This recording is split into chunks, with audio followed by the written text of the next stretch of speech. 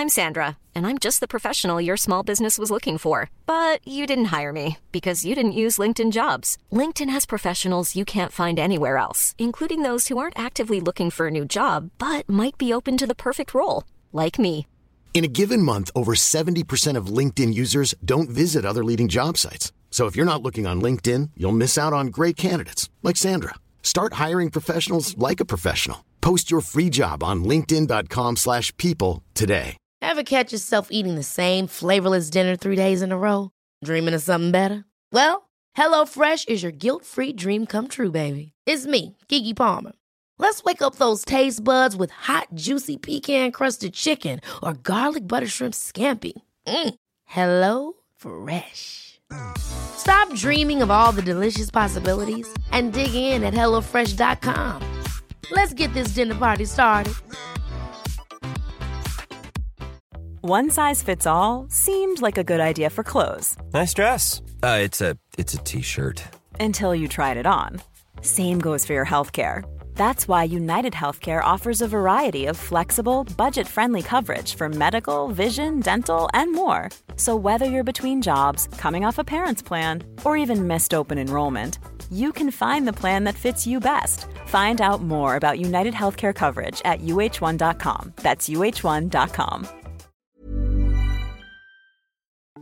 All right. Hello, everyone. Very special episode here today.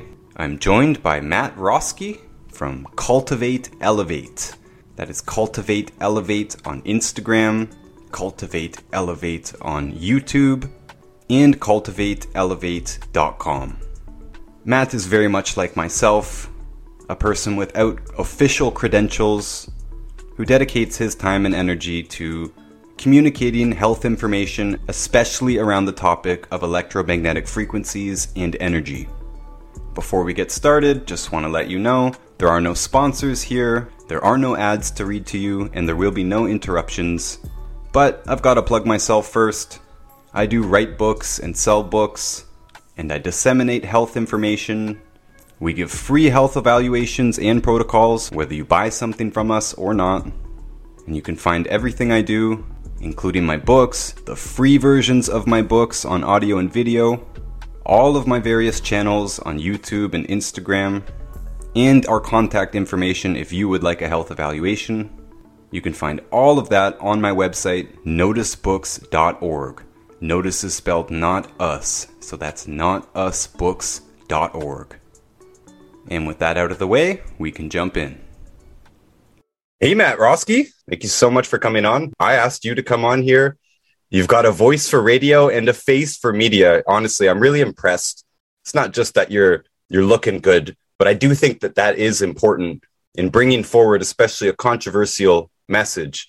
It never helped us to be associated with like far right and, non-approachable type of people, right? That are telling you so-called truths out there. It was never really good for the truther community.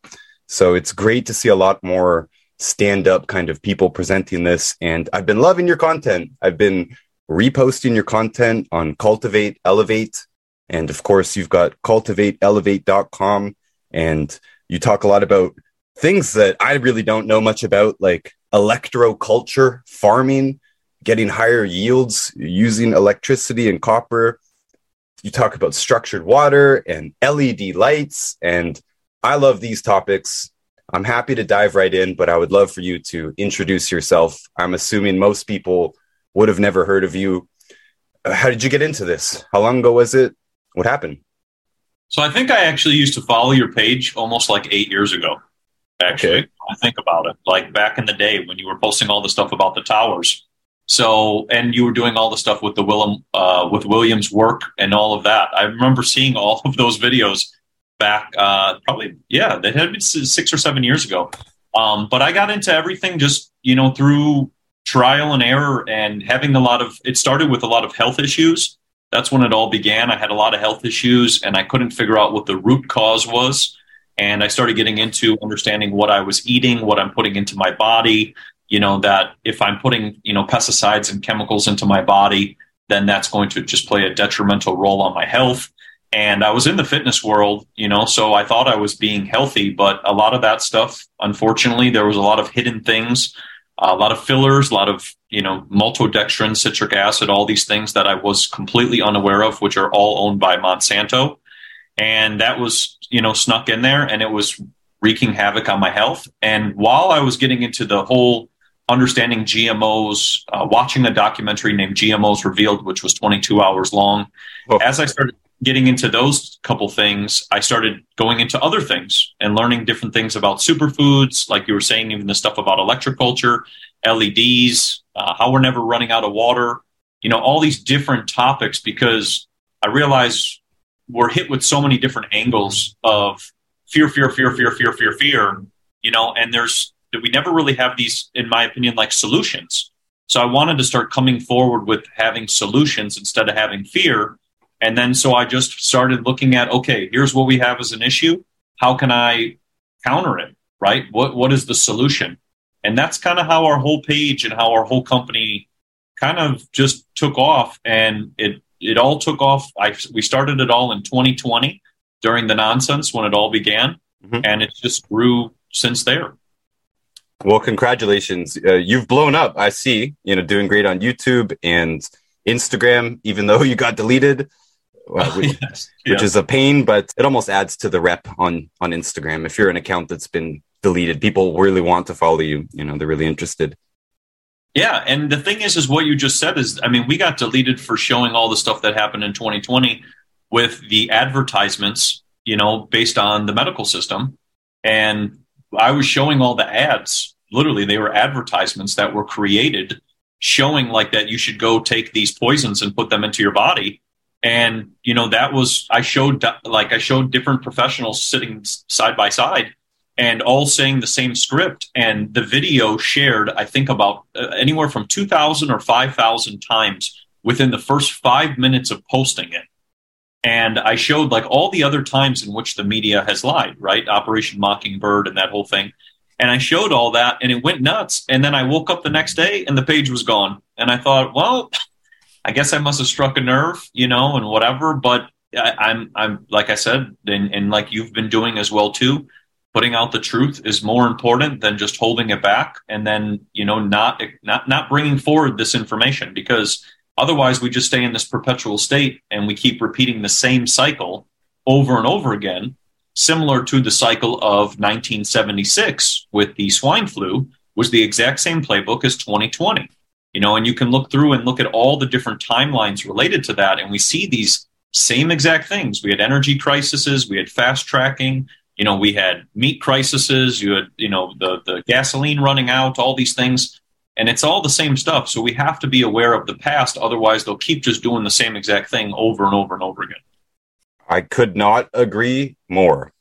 And you said the solutions, right? I see so much out there, so many accounts that are either just talking about problem or just talking about mysteries, hidden history, what's went on in the past. There's no solutions in the past, right? And there is viable solutions on small scales and on large scales for the EMF problem.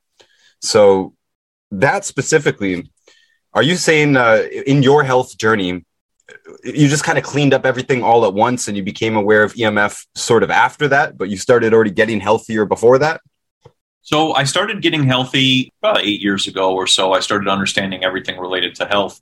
But with the EMF related things, so if we go back in time, I lived in a building in 2019 and I did not know that it had towers inside the walls. Oh boy. And this was nuts because the building was beautiful. If you came over, you'd be like, oh, it's a nice place, whatever. You would never know. And what started happening is, and this was my story and kind of how we created one of our first products, which was Six Mix, and how it all goes hand in hand. But I started getting sleeping issues, right? I started like not sleeping. I started only sleeping in like 10-minute intervals, right? And I would pretty much be like awake the entire time. And then I kind of started losing weight. Then I kind of started hearing like, not like voices, but like picking up on things, right? That are kind of like, I guess, transmuting through the ether. And I started having all these weird things. And it was about 6 months in. Now, weirdly enough, in the building in which I was living in, two people on the other side of the building had died in the building.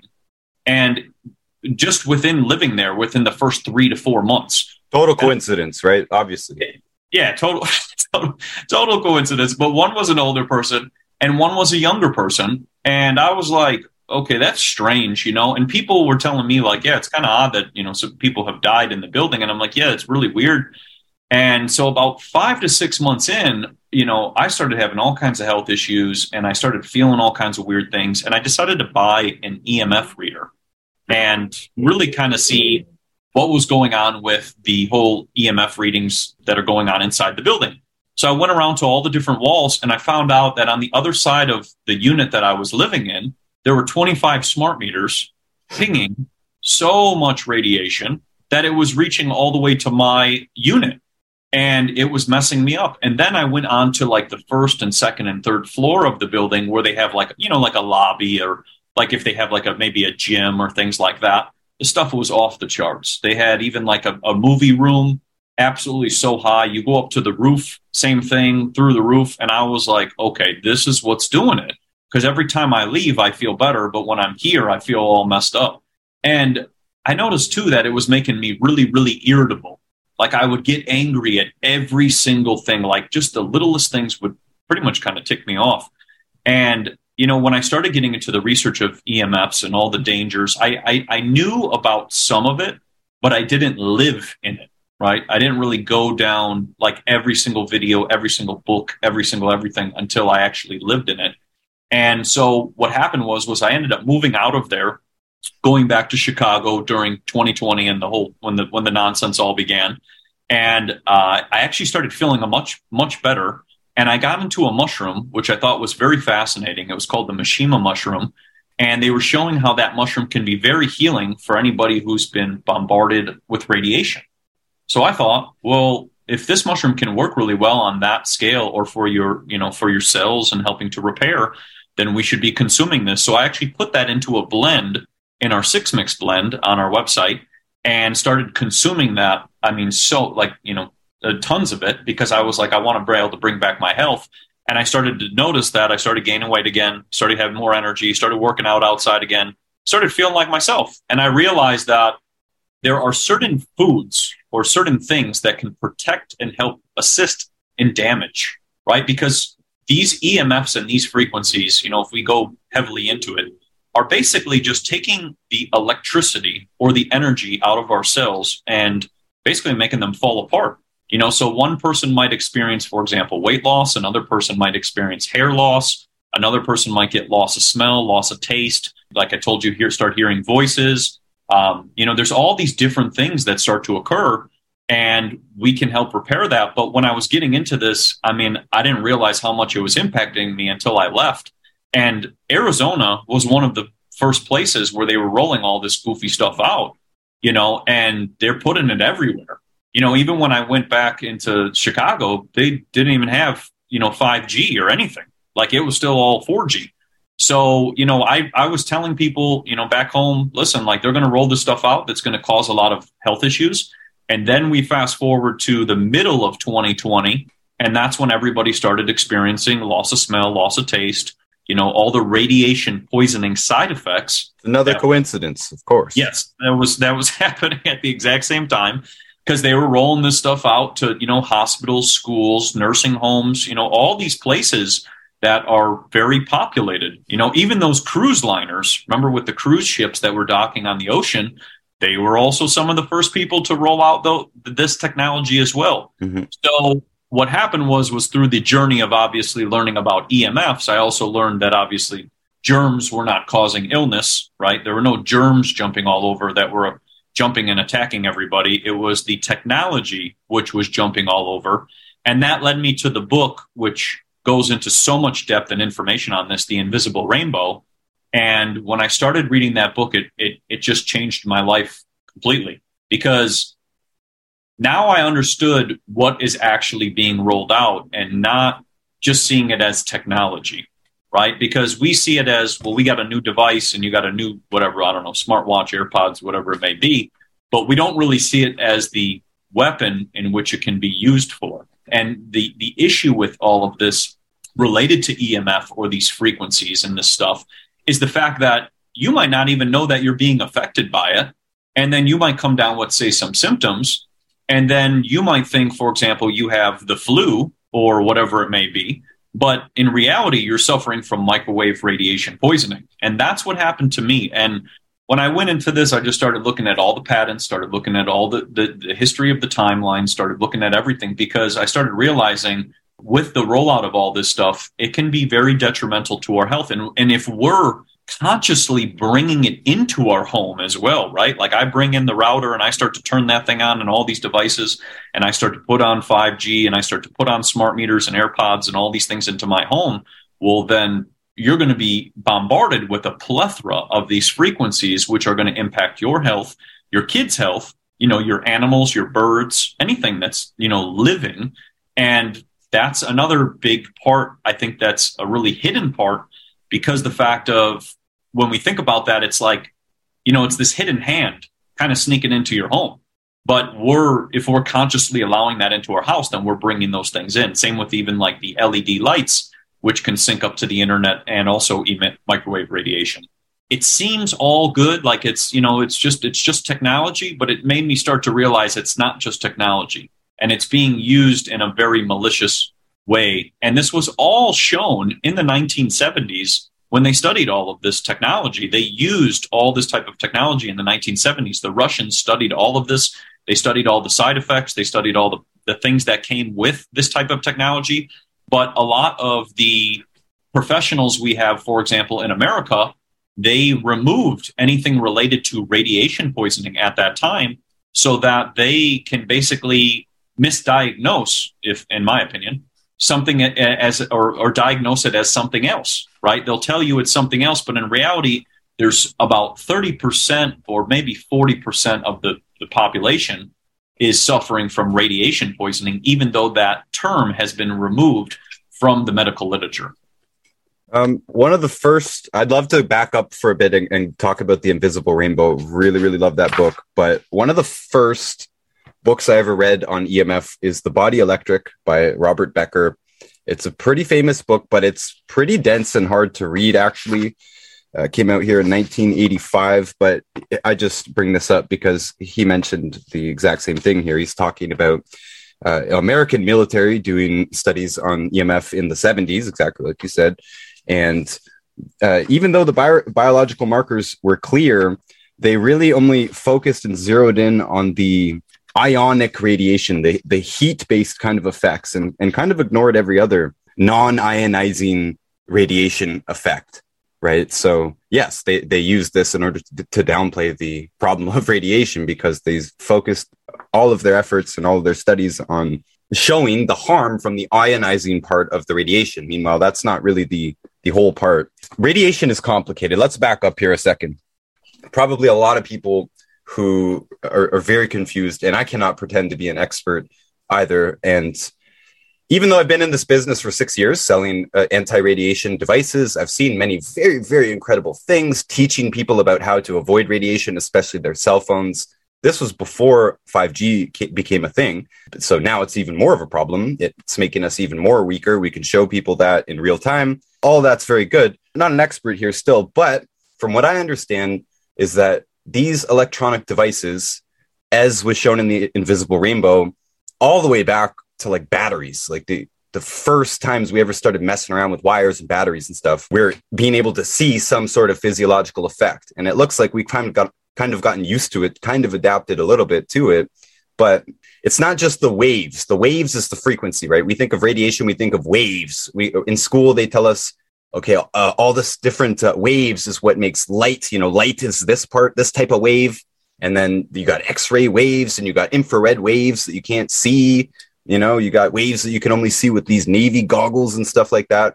It's all waves that they're talking about. But reality is not just waves, it's waves and particles. That's pretty much the consensus in, quantum physics and all this stuff. All these people who are talking about all these multiverses, they're pretty much basing it on the experiments that show that a particle can be a particle or it can be a wave depending on the situation. So matter, as we know it, as we're taught in school, is mostly empty space, right? And again, it can be either a wave or a particle. I think that speaks more to the simulation than anything. But in any case, there's two types of reality, right? There's frequency and there's particle. And the frequency part does matter. This is what most of these books are about, especially The Invisible Rainbow. It really, really focuses in on the frequency part. But there's also the ionic component. There are neutral particles and there are ionic particles. That's a particle with a charge, either positive or negative. Both of them have biological effects. The negative ones have good effects. The positive ones have bad effects. But we need an atmosphere with both of them in it. Sounds strange, but that's kind of how most things go in nature, right? Almost, you're talking about mushrooms earlier. Mushrooms all have harmful compounds in them, and almost all of them have incredibly medicinal, beneficial compounds in the right doses and the appropriate setting. All this stuff, it's both good and bad. But when it comes to EMF, it's kind of all bad, and it's bad from both directions. It's bad from the frequency direction, and it's also bad from the ion direction, so that there's particles in the air around all of these devices that are simultaneously emitting waves. Like they are giving out signals to find Bluetooth devices. They're giving out signals to find a Wi-Fi router. If you have your Wi-Fi and your Bluetooth turned on, if you have your cellular phone turned on, it's looking for a cellular signal from a cell tower. And so all these frequencies are going out, but also particles are becoming positively charged, basically, which again, is negative for our health. There's quite a lot on that. I don't want to go too deep into a rabbit hole. I want to hand it back to you. But knowing all of this, how does this apply to even the smallest things like LED lights? And I posted something of you recently where you put your hand on your laptop while it was charging. And you showed with the EMF meter that there was an increase in voltage, first of all, just from the cord itself before it was plugged in, then when it was plugged in. And then you put your hand on it and the voltage went down. So you theorized that voltage was going into your hand just by touching the laptop. That's combining all of the problems with EMF in one go. Could you explain what's going on here? Of course. So it's a complex question. And yes, I like how you worded it. And to make it really simple, like you said, with the ions, the positive ions can be toxic, right? Anything that's like plastic or EMF or just made from fake materials. And then we have negative ions from nature, trees, pyramids, and barefoot grounding, right? I guess that's the easiest way to put those two. That's why those two are so beneficial, just going out in nature, because you're getting all those beautiful negative ions. But as beaches for that, and trees, beaches, yes, trees, all the moving trees, water. Touching trees, and yes, moving water as well. Yes, that's another great one. But yeah, as for that video, so what I did was I had it was a voltage meter with the RF. It was a tri-field TF2 meter. So if anybody wants to look into that meter, you can measure electrical conductivity, you can measure magnetics and RF frequencies. So it actually works really well to find all three. You can find spots in your home which might have maybe not been done correctly, like they're not grounded, right? Like outlets that are pinging out a ton of voltage, or just areas in your home that are pinging out a ton of radio frequencies and are hidden behind your walls. But with that video, it was a great demonstration, and I like the way that you put it, because when I did place my hand down onto the computer, which is charging, that voltage is now going through my body. And the issue with all of these studies in which we have been shown, right? Let's go with the cell phones and AirPods and smartwatches first. All cell phone studies and all things related to cell phones, AirPods, and smartwatches, all of the studies are done on a plastic dummy with water inside of it. And that's how they deem that these devices are safe, right? There's no human trials, and I'm not trying to advocate that there needs to be human trials, but the thing is there's no actual study showing a human, right, a person using these devices. Apple and I think it's Android have a small fine print that they say that you should not use your smartphone, like literally you should not be touching it while using it. So when you That's what the phone companies say. It says it in the settings. There's like a little small fine print in all things when you buy every single device made by those basically two brands. There's a little small fine print that says, do not have this, next to your skin, have it away from your body or within X amount of distance. Right. So then the question is, well, then how can you use a touch screen phone if you can't touch it? It doesn't make a lot of sense. Mm-hmm. So when you look at all these studies and all of these things, The issue that lies is the study will say 1 volt, per whatever volt, whatever it is perfectly safe based on, 8 minutes of use, right? Well, if a person carries around their cell phone in their pocket for 8 hours a day, we don't see that study, right? If a person wears AirPods, which are syncing up, like you said, to cell phone towers, and when they receive a phone call, their brain and the water in their brain is syncing up to the cell phone towers and being blasted with radiation, then there's no studies to show that as well, right? These are all things that are kind of kept out of the public's eye. And a lot of this is what, like we talk about, has been deemed safe, right? Because it's not based on, like you said, it's not heating up the body. That's pretty much how they try to say it's safe, right? Because it also does that too. Yes. Our devices do heat up, of course. Anyone who knows cameras and stuff, they leave them on long enough, they start heating up. People do complain about their Apple Watches and other smart watches leaving a burn mark on their wrist because they leave it on all the time, right?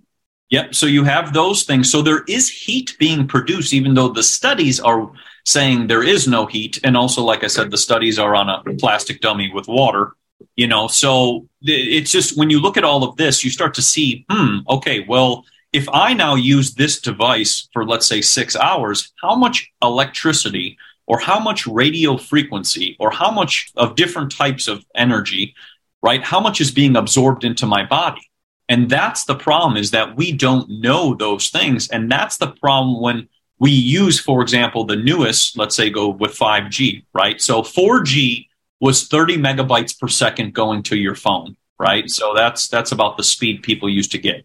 Now with 5G, where they're trying to put basically antennas every 50 feet so that these frequencies will be pinging every 50 feet, that would be pinging at 300 megabytes per second, which is 10 times the speed.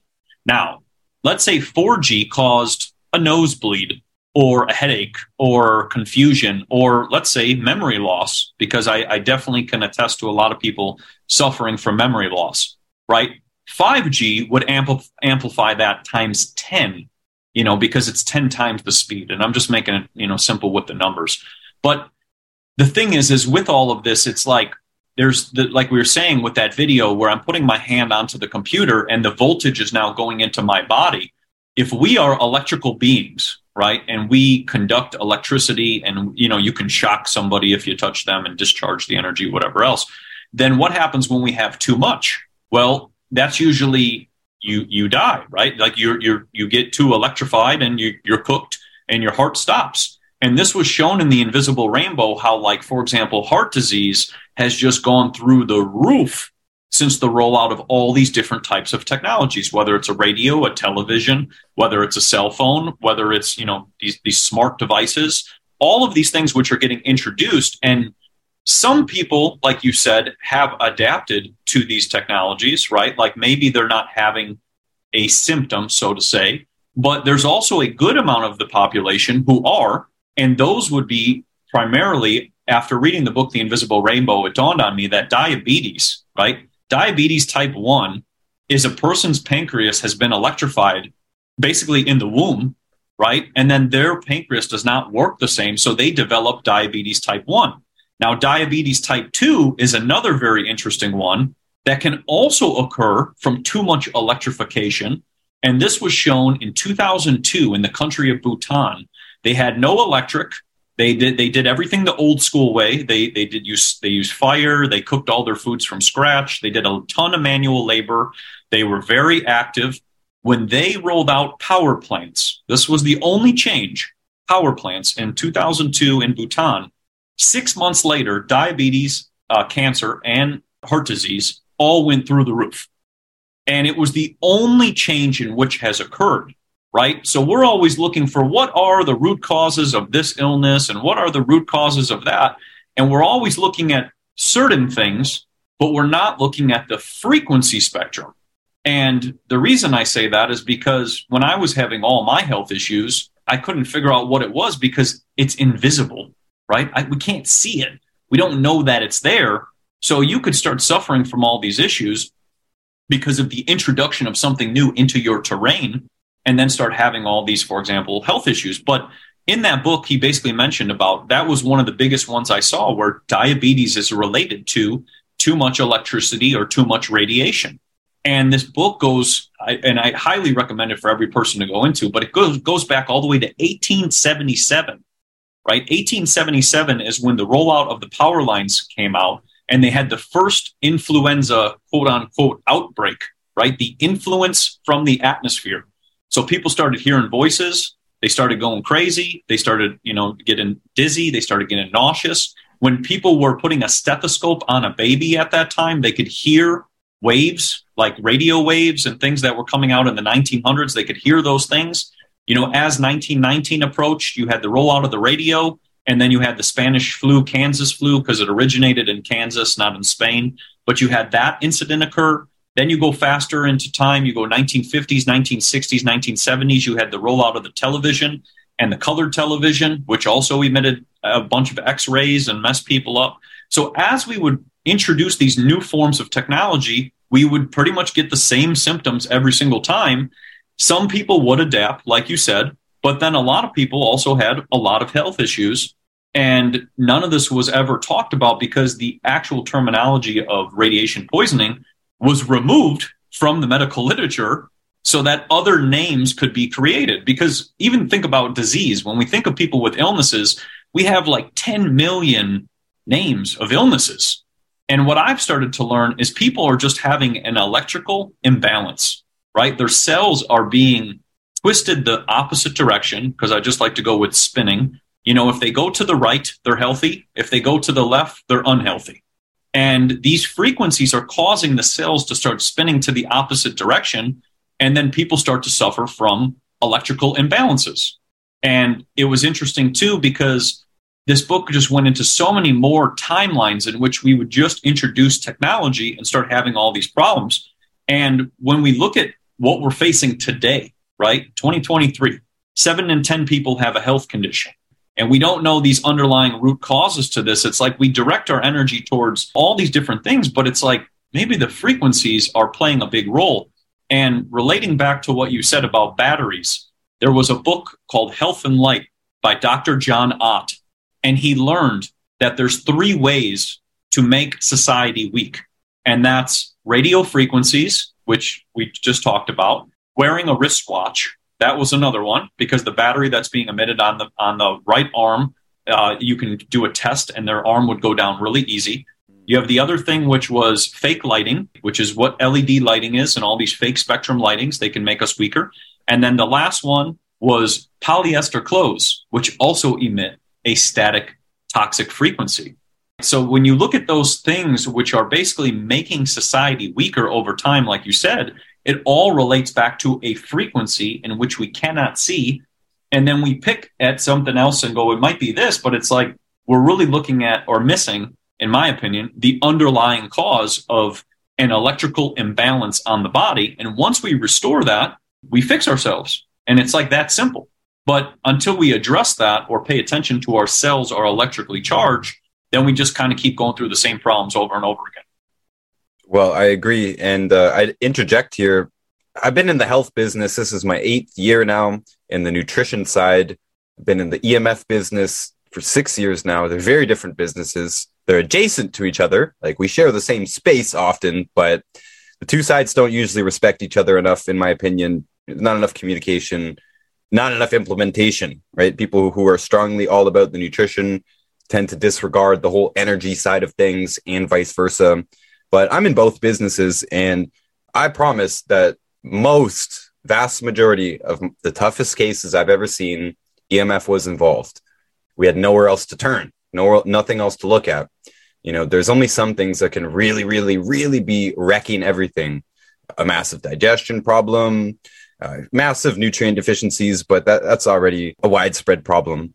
And a pernicious infection, something like Lyme, something like Babesia, something that's like rapid onset. Someone wakes up and they're just falling apart, or over a course of only weeks or months, they just rapidly deteriorate, especially if they're young. That would be an infection type of thing. And so if we start ruling these things out, like, okay, we fix the digestion. That's our first step anyways. We talk to people about their food and stuff, their nutrition. Yeah, we sell supplements. So we fill that in. Okay, go down the list. If they haven't healed yet, we're talking 3, 4, 6 months down the road. If they haven't healed yet, we have to start looking at other weird things. The possibility of a pernicious infection that we missed, possibility of a root canal or some dental work that's metal or that's infected. That's something the dentist needs to do, but it's a possibility. If we can't figure out, if we can't crack the code, I'm telling you that most cases where we've gone down this line, they're actually living next to a high voltage power line or a transfer station or a cell phone tower on their building. You were talking about 6 months. I couldn't last 6 months. I live next to a tower too. Couldn't last 6 months. My wife, we just moved down. She moved down to Texas during the pandemic. Things were crazy. I live in Canada. We can't sort our border thing out. Long story. But she accidentally got a place that was close to a cell phone tower, like right across the street. It was a sneaky hidden one. And so every time I go down there to Houston, I couldn't sleep. My nutrition is basically perfect. I don't have crazy bad habits. I'm very, very regulated, very scheduled. I do the same thing every day, more or less. And I can't sleep there. It's the only thing that changes is the cell phone tower. I already knew this, but point being, if I was to stay there full time, which legally right now I'm not allowed to anyways, but if I was to, I would be falling apart. I start to fall apart in a week when I don't sleep properly. My mom lives outside of Toronto. She just moved, but for years when I would go down and stay with her, can't sleep. I just can't sleep. You were talking about outlets too. That's another thing. Yes, electricity streaming out of the outlets. These are actually where I start to poke around when I find a case that isn't healing. What's going on? Okay, I need you to check your bed. Is the head of your bed, like where your head is when you sleep, is there an outlet right there? This has happened where somebody couldn't sleep months. We can't figure out what's going on. Okay, take the calcium, magnesium. That's insomnia. Oh, that doesn't work. Okay, they just never get properly healed because they're never sleeping properly. What the heck is going on? It's an outlet behind the bed.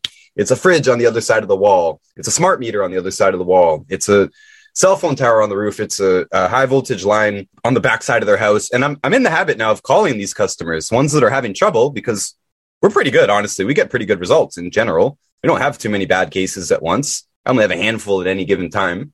And right now I know that 2 out of, I think, the 6 tough cases that I have right now definitely live right beside a high voltage power line. And we've crossed everything off the list. There's nothing left on the list except for that. And it comes down to, if you want to be healthy, it looks like you have to move. It pains me to say that. I'm not happy to say that. I don't profit from that. But people have moved. I moved. I live in the deep country. I live basically smack in the middle of the Canadian Shield, which is one of the biggest forests in the world. Where I live, this forest, it's an ocean of trees. It's bigger than Germany and Italy combined, right? So when we're out here, I'll just tell this little story and then I'll hand it back to you. It freaked me out when we first came up here, and we were trying to live in the woods, actually, in the woods, half a mile in the bush. And on this Canadian Shield, the Canadian Shield is this gigantic rock. It's not all one rock, but it's like you put your shovel in the ground around here and chink, you hit rock. Everything's on rock. Our houses are built on stilts on the rocks. Right? Everything's rock. It's mining country up here. So it's one big giant rock for most of our province. It also dips down all the way into New York State on the one side of the Great Lakes, and then all the way into Minnesota on the other side of the Great Lakes and Wisconsin. So it's this massive, massive rock. There's uncountable trees up here, zillions upon zillions upon zillions. And it used to freak me out how weird it felt to be there when we first came up here almost 10 years ago, 9 years ago, because we had grown up I'd always lived in cities and suburbs. And yeah, you're kind of used to this constant cellular irritation that I describe it as. When I started getting into this EMF business, like you kind of described, I started, noticing this stuff, hearing it, realizing that anything that's plugged in, even if it's just a little alarm clock, it's making a noise. Yeah. Oh, that noise is annoying if you pay attention to it. The noise is only one part of the frequency spectrum, right? Yeah, the louder it is, the worse it is. You're standing next to a transfer station, you can hear zzz. Living next to a subway station, you can hear zzz. That electrification. I can hear it in my alarm clock. I can hear it even in my salt lamp, which is supposed to be good for me, but it's still leaking out from the switch. So that's what's making the noise. The switch is making the noise, not the lamp. Stereo, all these things. We're not even talking about Bluetooth devices. But here's my point that I wanted to make in the forest. When we first came up here and started living out here, I was so tired. I couldn't believe it. So tired. I just wanted to sleep all day. I'd never been like this. I'm a pretty active person. And honestly, our life situation wasn't very good. We were in the mood to like build a house to live there during the winter, like it's work season, or hustle, do tattoos, and like, let's make some money because we're probably going to starve this winter. We weren't in the mood to be sitting around, is what I'm saying. But it's not just me. My friends and I, we kept falling asleep all day out in this cabin in the woods that we built. And with so much work to do, just so we could not stay awake. And I think it was this healing energy, because I feel it now when I come back from traveling anywhere. Basically, I come home, get onto the shield, I immediately feel better. I get out of sleep like a baby. I just start to feel better on the cellular level. It's very hard to describe. You know, it's not something you feel in your stomach. It's not a pain in your stomach. It's not a pain in your head. It's not tingling in your fingertips. It's your whole body, like basically being able to relax finally. You know, because I get that feeling like I just can't. That's why I can't sleep when I'm down in the EMF. Just, it feels like everything's excited all the time. And last point here, it's so weird in the forest that even to this day, we smoke weed up here in Canada. Okay, not everybody, but we smoke a lot of weed. When we go into the forest, and when we were living out there, we used to get frustrated because it was like we could smoke a whole bag of weed and not get high. The energy is so high that it was a waste of time. We realized this is a waste of time. Even now to this day, if we're going to go out and work on the cabins or do anything in the bush, if one of us says, hey, you want to bring a joint? We know it has to be a huge joint, and it has to be like 2 or 3 or 4 of them. And honestly, we're still not going to get high. It's very weird. It's very strange. When we first came, it made us tired. And now it makes me so excited out there, not in a bad way, that I don't drink, so I haven't experimented with that, but it just feels totally different. Even food feels different when you're eating out there. It's pretty incredible. Hand the mic back to you. But even Furstenberg, he mentioned coming up to this forest in his book at some point. He said he mentioned coming up to Ontario here. And he also mentioned going to New York. He mentioned that he couldn't escape it. But I think the ocean of trees does a lot. It feels a lot different up here for sure. Or the rock, you're saying, because it sounds like it's one big block. I think it's both. Yeah, I was going to say the combination. And that's the other thing is, I did a video showing trees dying in the city, and bushes, and where like a bush will only blossom on one side. The side that's facing the towers, it doesn't blossom. There's no flowers, So this is all impacting, like you just said, like the mitochondria and the cells and everything that's of how things function. So if it's impacting plants, and it's impacting birds and causing them to be confused, and insects and pollinators and bees and all of these things, it's like then it's also going to impact humans. But like you said, going out into nature, I mean, I've found places that have absolutely zero. I found spots up in near Sedona and a whole bunch of other places that it's all 0.000. You don't even get service. There's nothing around. Mm-hmm. And I'll tell you, you go into those and like you just said, you're supercharged. And there's also, if you're sitting in the water, that's, the primary water, the water that's coming out of the earth, that will electrify your body too and charge you up like you are ready to go. But if you drive back into, like you said, into, the let's say the city limits with the gigantic electric poles and all the stuff, you'll feel like you just have like a static cling all over your body. Mm-hmm. I mean, and that's something else I've noticed where it feels like you have just like your hair follicles are all kind of standing up. Because once, like you said, those things are pinging and then they're also humming and emitting a lot of electricity.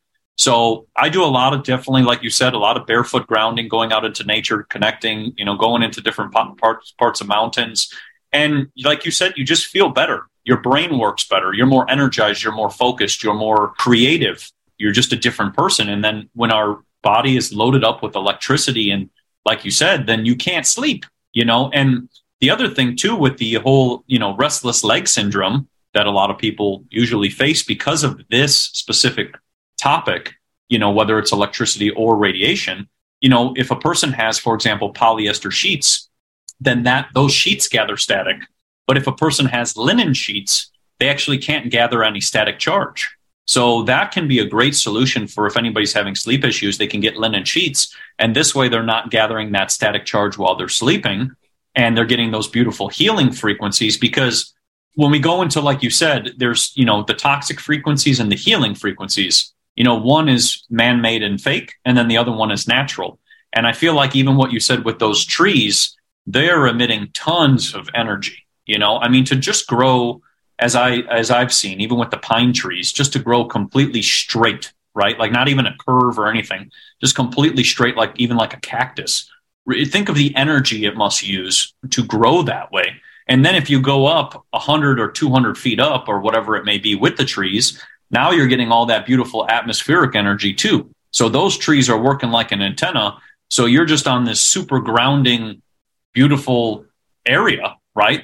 But now if you go, let's say, like we were talking about with the city situation or anything related with that, now you have less trees, less nature. They're chopping them down to put up a cell phone tower. I mean, I saw them in Scottsdale. They just cut the trees down for no reason. Like there's nothing wrong with them, just so that they can put up more LED lights and street poles and other things. So if we're also worried about the climate, right, because we always get told that one's a common one on the media of the climate. It's like, well, if this is impacting all wildlife, all insects, humans, animals, and fish and everything in the ocean, then shouldn't this be a concern? Those are questions we also obviously should be asking, because, that's another, obviously they're trying to pull your leg with that and whatever else. But the frequency things is just, there's a lot with it. And like you said, it can be something that you might not even be paying attention to, because it might be an outlet next to your bed, or, there's meters on the other side, or even just having your microwave plugged in, because, that's another one, that it's just emitting radiation the entire time while it's plugged in, even if it's not even being in use. Just plugged in. And I've tested it with a meter, and it's interesting because where do they always put a microwave? Above the stove. And where is your head? Above the stove. Mm-hmm. The other thing, like you said too, is the military and all of them have tested all this stuff, and they've used it. They've used it as crowd control. They've used it to heat people up so they would, to take their clothes off and do other things as well too. So it's like, if they were using it and they knew about it in the 1970s and all the times prior, and all these sailors who used to actually get sick out on sea all the time, and they would get what they would say that they had motion sickness, but they really had radio wave sickness. So when you see all these military people who are getting ill, well, if now they've implemented the same technology into the public, well, then they're going to start suffering from the same exact thing. And I think we can honestly zero in mostly on the American military here. There's a lot of militaries in this world, but I'm not blaming the Canadian military for beaming up HARP radiation into the ionosphere and all this crazy stuff, because that's what Arthur Firstenberg is going on about in The Invisible Rainbow. That's his sort of crescendo when he gets, he starts the story off back with batteries. And as you're saying, even with like the Spanish flu, well, that's coincidentally, that's when this got electrified, and all these different outbreaks are happening when different levels of electrification are reached. But he climaxes basically towards the military's, hyper projects, these HARP. They basically cook the ionosphere. That's what they do. They send a huge heat blast up there. They actually did that in Canada last year. That's why it was 120 up by you. They cook the ionosphere, so it's like a plasma cooking. And then all of a sudden one area is almost kind of like not to say like a volcano went off, but just the heat is so high. And then that area just goes through the roof, But then this can also obviously go tremendously wrong, right? So where it goes 120 in one place, it might go, 0 in another. And that's, like you said, that is all military stuff. And they disclosed all of that was, they weren't doing that. And, they shut those projects down, but it's like, nope, those projects are still going on. We see them going on in the skies currently at the moment and continuously with all the odd weathers. And that's the other part of what those towers, like we were talking about, with the rollout of that, those also are smaller versions of that program, right? Because now you're laying out across an entire city, and you can use those frequencies towards the atmosphere or toward the sky as well. And then that also manipulates the atmosphere, because now the entire city is like a little HARP unit. Versus before, maybe that HARP was only, for example, in Alaska or up in Canada or a couple places. Now it's kind of like you have a full HARP grid all throughout the whole entire country, or wherever you decide to roll out this nonsense. I would love to interject here for a moment. You mentioned my cell phone tower account. It was originally called Towers Are Coming. I'm a simple guy. But Shane from who used to be Connecting Consciousness, he was the one that kind of said, man, you better rename that account and make it something. So I'm proud to be sharing your content now, Matt. It's making my account a lot better. I'm happy. Transcend Towers is now what it was called. The only reason I started this account is because I started dating a girl in California. So I was traveling from Detroit to LA or Detroit to Vegas and then driving out to the desert. And I guess I'd never seen the open roads before, really. Always lived in cities, suburbs, whatnot. Never drove for hours upon hours in the open roads. And I couldn't believe how many towers there was. Got no idea how many towers there were until I saw LA and Vegas and just these more open places, Arizona, right, where you can see stuff, you know, and everything's kind of flat and low down for the most part too. So these towers stick out even more. But especially on the desert highways, I was shocked by how many there were. And I just started the cell phone tower account, just sharing pictures of cell phone towers. I thought even the look of them was ominous enough to stir attention. And it turns out that's true. But the only reason I interjected is because I was only worried about the EMF part before. I didn't buy the whole conspiracy part. Like they're using cell phone towers to control your mind and stuff like that. I didn't want to go that far down the deep end. I'll listen to it. I'll hear it out. But anyways, driving across America is what really got me. Also in the deserts of Nevada and California, way out there. But it was particularly Utah and Wyoming and real rural Colorado, where there would be not just one tower, but often like 3, 4, 6 towers in clusters in the middle of nowhere, like the real middle of nowhere. Like when you're in Utah, you're driving across Utah, sometimes you're seeing signs that say, no services for 60 miles, right? That means there's nothing for 60 miles, nothing in any direction. There's no gas station. There's no town. There's no help if you break down on the road. So why is there a cluster of cell phone towers there? This just does not make any sense. It doesn't make sense to just give cell phone service to the few people that use those highways and such, you know, even trucks, they use CBs and stuff. It's not, I didn't understand it. Weather control is my conclusion. Yeah, I do believe that it has something to do with weather control and could even be more nefarious. If you look at a tower, there's tons of different tech on it. And I want to share this little clip here from the news when a cell phone tower caught fire. And you can hear that the person brought in as an expert hints that there are more than just communications technologies on here. To work. Do you know what kind of a tower this is? We can see some police cars there in the area. Is it used for any emergency function, or is this like for private cell phone use?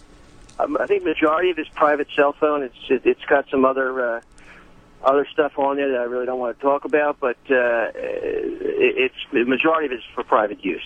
Any idea how this happened? It's not just cell pads, and a lot of it is military. That's why I brought the military up in the first place.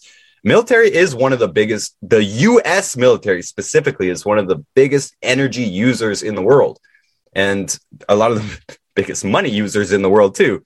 And what they use some of that, or a lot of that money and energy for, is communication devices and these other things like HARP, right? They do have projects, but they all, even just their regular operations, they love seeing stuff with radar and LiDAR and, you know, go to a military base, go to a military town. It's loaded up with towers that have all kinds of different tech on it.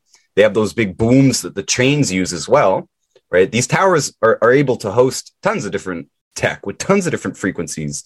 And this is dirty electricity too, right? So a lot of what is studied is like single frequencies, controlled frequencies if they can. But really what we're exposed to out here is really dirty electricity.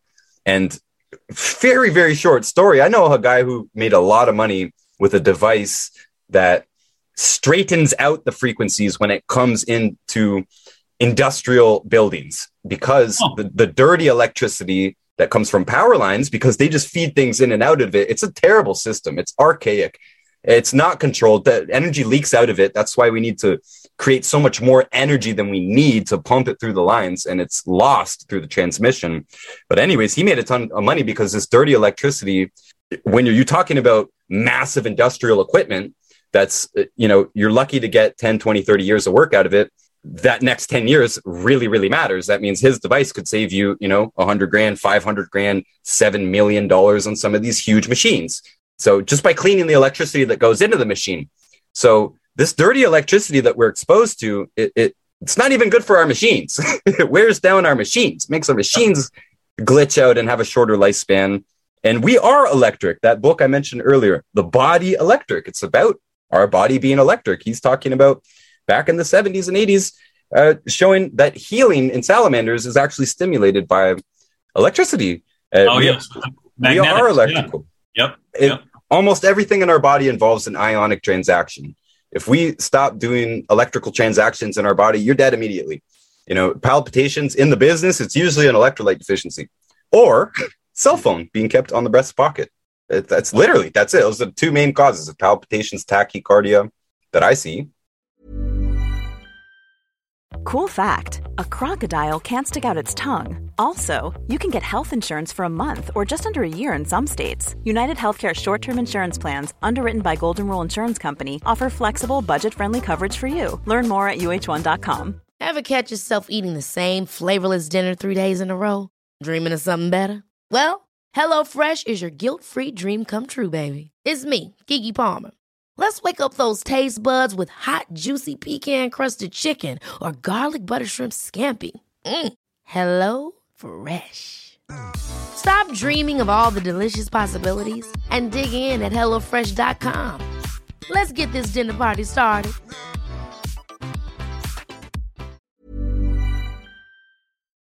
And then the thing that you said, too, is like the weird side of it, right? What frequencies are coming in, right? Like when you get into these towers and if you're nearby them, you kind of feel kind of weird. If you're under LED lights, you feel really strange, right? It's almost like there's just this really weird presence, so that's another thing. And like you said, if it's out in the middle of nowhere, right? Because I've seen them too, driving through Arizona, there's nothing out there.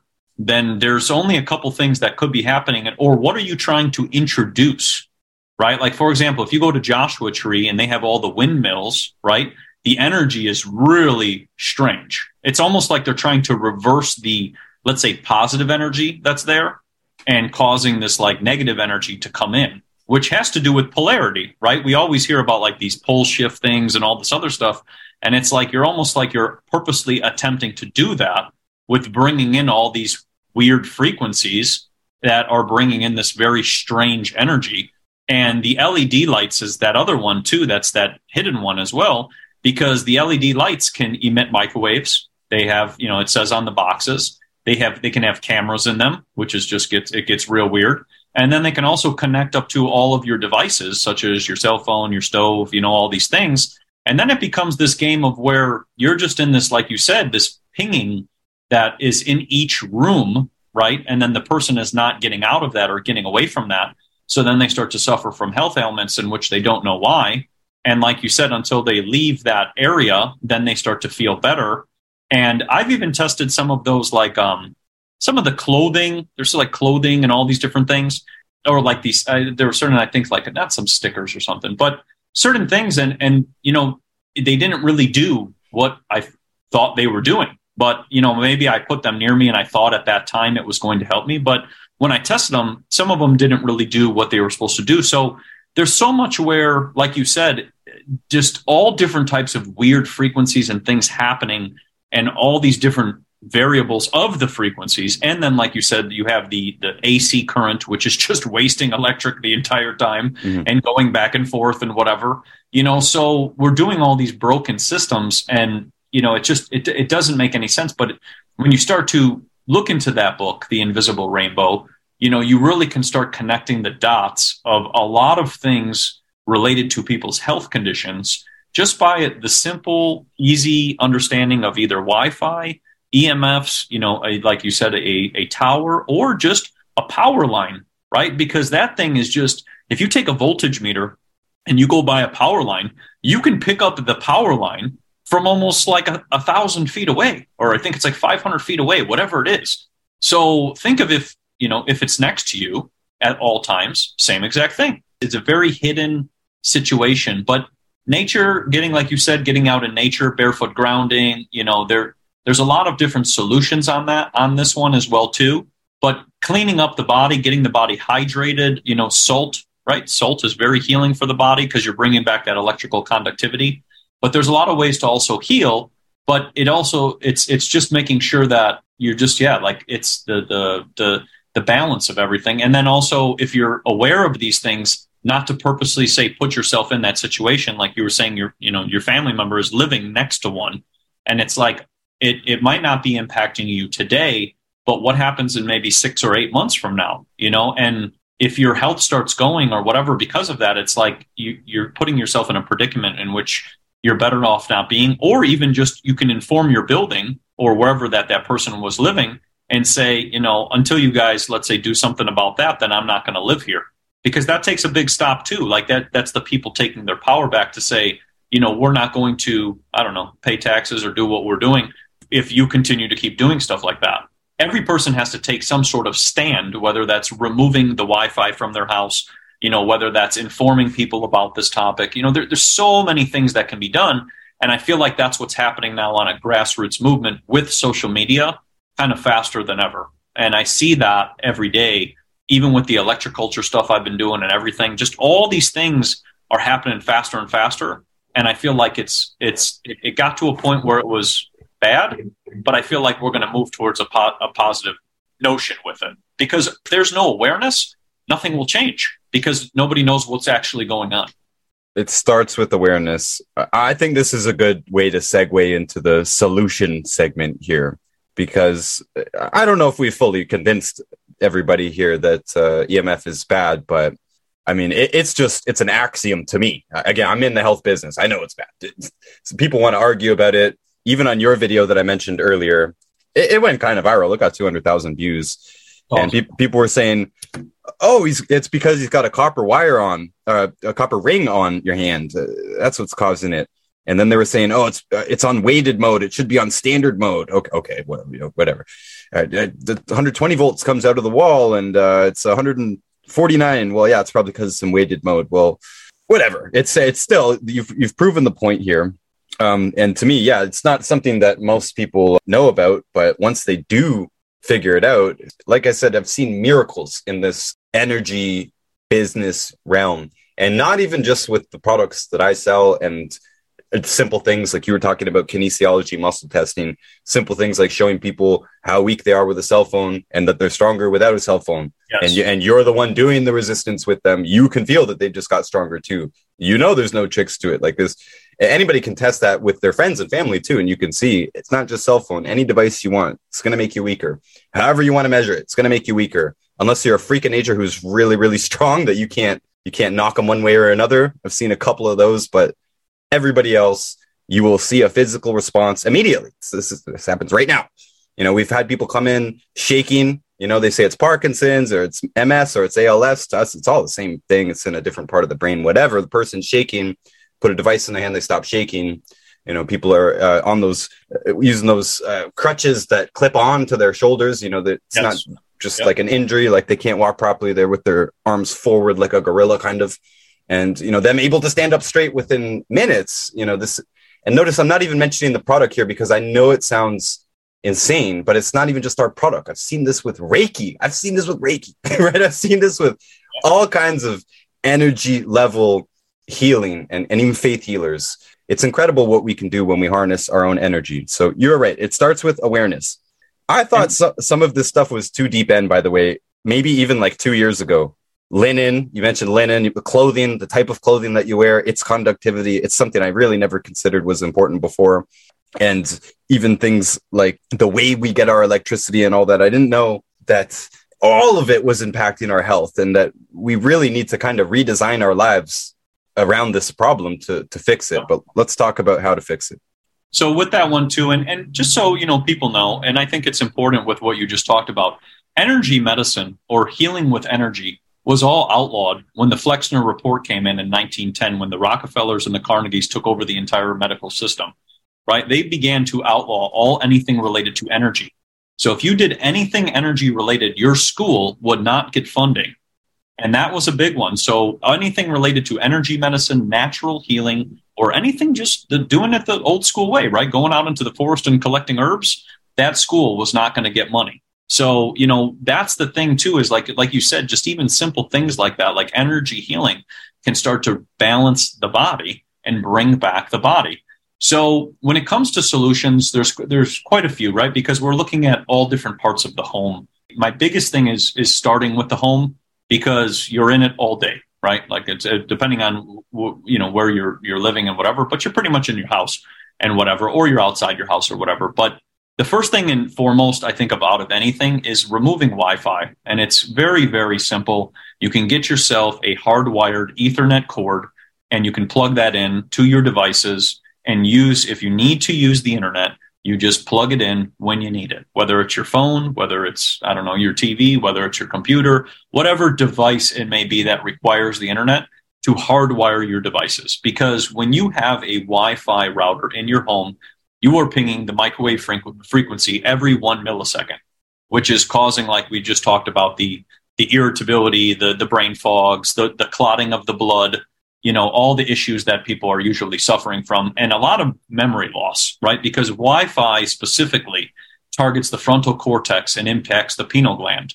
It goes straight in through the center of the eyes, right? That's directly where it goes in. I've started to realize, because I can literally feel it right there. But the Wi-Fi is definitely number one. Getting rid of that one, I would say, is probably the first and foremost, because that device is pretty much, it's the device that's infiltrating your home, right? Because you're bringing it in, you're consenting to that device coming into your home. So hardwiring your devices would definitely be number one. Number two would be looking at, like we talked about, your bedroom and what materials your bed is made out of. You usually want to have non-conductive materials such as wood, and then you can use other materials such as linen, such as wool, such as cashmere, or even organic cotton would be, I would say, a last resort, because organic cotton can be a little conductive. But, you can look at plans on how to build your own bed, and design your own bed so that you're sleeping on a material that's not resonating electricity the entire time or conducting at the same time. So I would say looking into your materials would be really important. And then moving into your clothes, right? Depending on the clothes that you're wearing, right? Because those clothes can also be very conductive. If a person's wearing polyester or polyurethane or nylon or anything like that, it's conducting a static charge. So that static charge can cause skin conditions and health issues and brain fog, and actually, once again, make you irritable, right? All of these things are designed to make people irritable. That's why we see so much erratic driving all the time. So that would be the next one. You're moving into your clothing. Then next, as you're moving into the other parts of your home, you want to look at, you can get yourself an EMF reader or a voltage meter and check what's going on with your outlets or what's going on with your devices, because some of your outlets might not be grounded. And you can fix that so that they're not emitting, the voltage that's just probably off the charts. And then looking at your devices, making sure that you're not having any weird smart devices in your home. Because I even saw a smart fridge. I was by a friend's house, and they had a smart fridge, and the microwave radiation coming off the smart fridge, that's the area in which you get your water from, which is crazy. So it's microwaving the water, but was like, basically the sound was coming off so loud from the meter, I had to turn it off. And it was exactly placed where the water is. And the biggest issue that, we also didn't talk about in this is the fact of that these frequencies are destructuring the water. And if our body is 80% water, then we're losing the hydration factor, or the hydrogen, the atom, out of our body. So then we're becoming more and more dehydrated. So it's important not to put any, devices near your water or near, where your sinks are, or if you have a well, not to have some weird Wi-Fi meters or anything connected to it. Even if you have even if you have hoses for your, if you're gardening or if you're doing anything by that, you can get for example, a copper watering can instead, so that you're not using these weird smart Wi-Fi devices that they say that can measure the water and tell you how much water you're using and everything else. But so water is a crucial one, but making sure that there's no devices near that. And then next, if we're going into it, it's obviously going into what you're eating, making sure that you're eating an all organic diet. So you're not loading your body up with pesticides and chemicals and all types of toxins, which will work like magnets inside your body to attract more frequencies. And then you can look into structured water or primary water, which is the water coming out of the earth. There's like findaspring.com. There's a whole bunch of things you can do with dowsing to also find primary water or structured water and start drinking that water so that you can begin to heal. And then the next two, because now we're kind of going out, there's another one with that, which would be your LED lights, making sure that you have incandescent bulbs or even halogen bulbs if you can find them. You can also do candles as well, which are really nice because that's the healing frequency for the eye. Beeswax, though. You got a beeswax candle. I got to throw that in. Yep, beeswax candle, perfect example. Don't do the soy ones, which are all GMO. So you're burning pesticides in the air. So then that would now cover your lighting, the materials of your furniture, right? Making sure that they're not also covered with polyester or plastics and things like that. Stick to natural materials. Like we said, the wool, linens, cottons, cashmeres, things like that. Or hemp, if you can have hemp as well. So that would pretty much cover most of your terrain. When you're going outside, if you have a smart meter, to get an analog meter instead, or put a Faraday cage around that thing so that thing's not pinging if they don't allow you to get rid of it for some reason. And then if you have a car, making sure that you don't have any of these weird Wi-Fi settings on, Bluetooth settings, none of that, because it's pinging you while you're driving. And since you're almost kind of in like a Faraday cage because of the car, you're pretty much cooking yourself while you're inside the car. So that would be the other one. And then now as we go out into nature, because that can always be a great solution, is just going out in nature and taking your shoes off and your gloves or whatever you got going on and literally just connecting yourself to trees and the earth, right? Because every time you're doing that, you're taking all the static off of your body, but you're also having an electrical exchange between nature, right? Plants need our energy. That's how, they're not just there to just exist. We're meant to also exchange energy with them, and we can be very healing for them with exchanging it. It's kind of like plants or trees, I should say, that start to die over time because they just haven't gotten enough love or care, right? So, going out into nature and connecting with nature is probably one of the biggest things I can say that can attribute to the best health when it comes to this topic, because you're recharging your batteries, right? All of these things, like I just described, are trying to destructure your body or diminish your energy over time. And what happens is when you, like you said, go out in nature, you start to connect, you start to get back into it.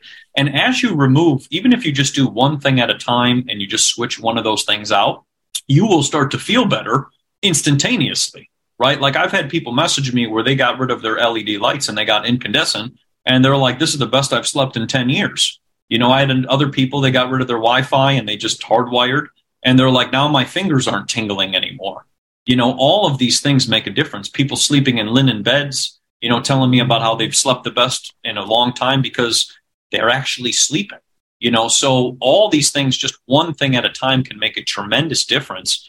But if we clean up our terrain and we do this on a grassroots movement, right? Like let's say there's 10,000 people who do all of this. Well, now the area in which somebody's living, wherever it may be, let's say if there's a bunch of people together, then that area is being cleaned up for the most part until there's some sort of legal action or whatever against, the towers and whatever in the meantime. But at least the area is getting cleaned up. And then, like I said, birds, bees, and pollinators and all these things also pick up on that.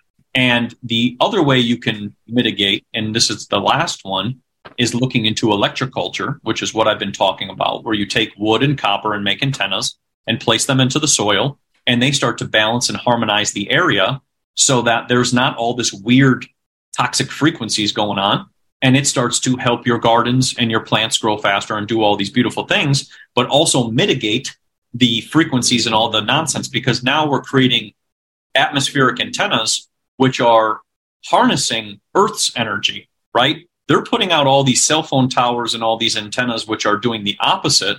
And we need to start doing stuff at our level with these types of antennas to start harmonizing the area, just like they used to be all over the old world buildings that used to be up in the 1800s and 1900s. They used to have antennas all over them, and they were known as lightning rods. That's what people used to call them. But in reality, those were actually balancing out a lot of the frequencies and the atmosphere and all these things. But they've taken a lot of that down, so we have to start bringing those things back so we can start harmonizing our land as well, too, or trees who have lost their electrical conductivity. With the antennas, they can actually start to energize the trees, which are losing their conductivity because of all of this manipulation of frequency as well.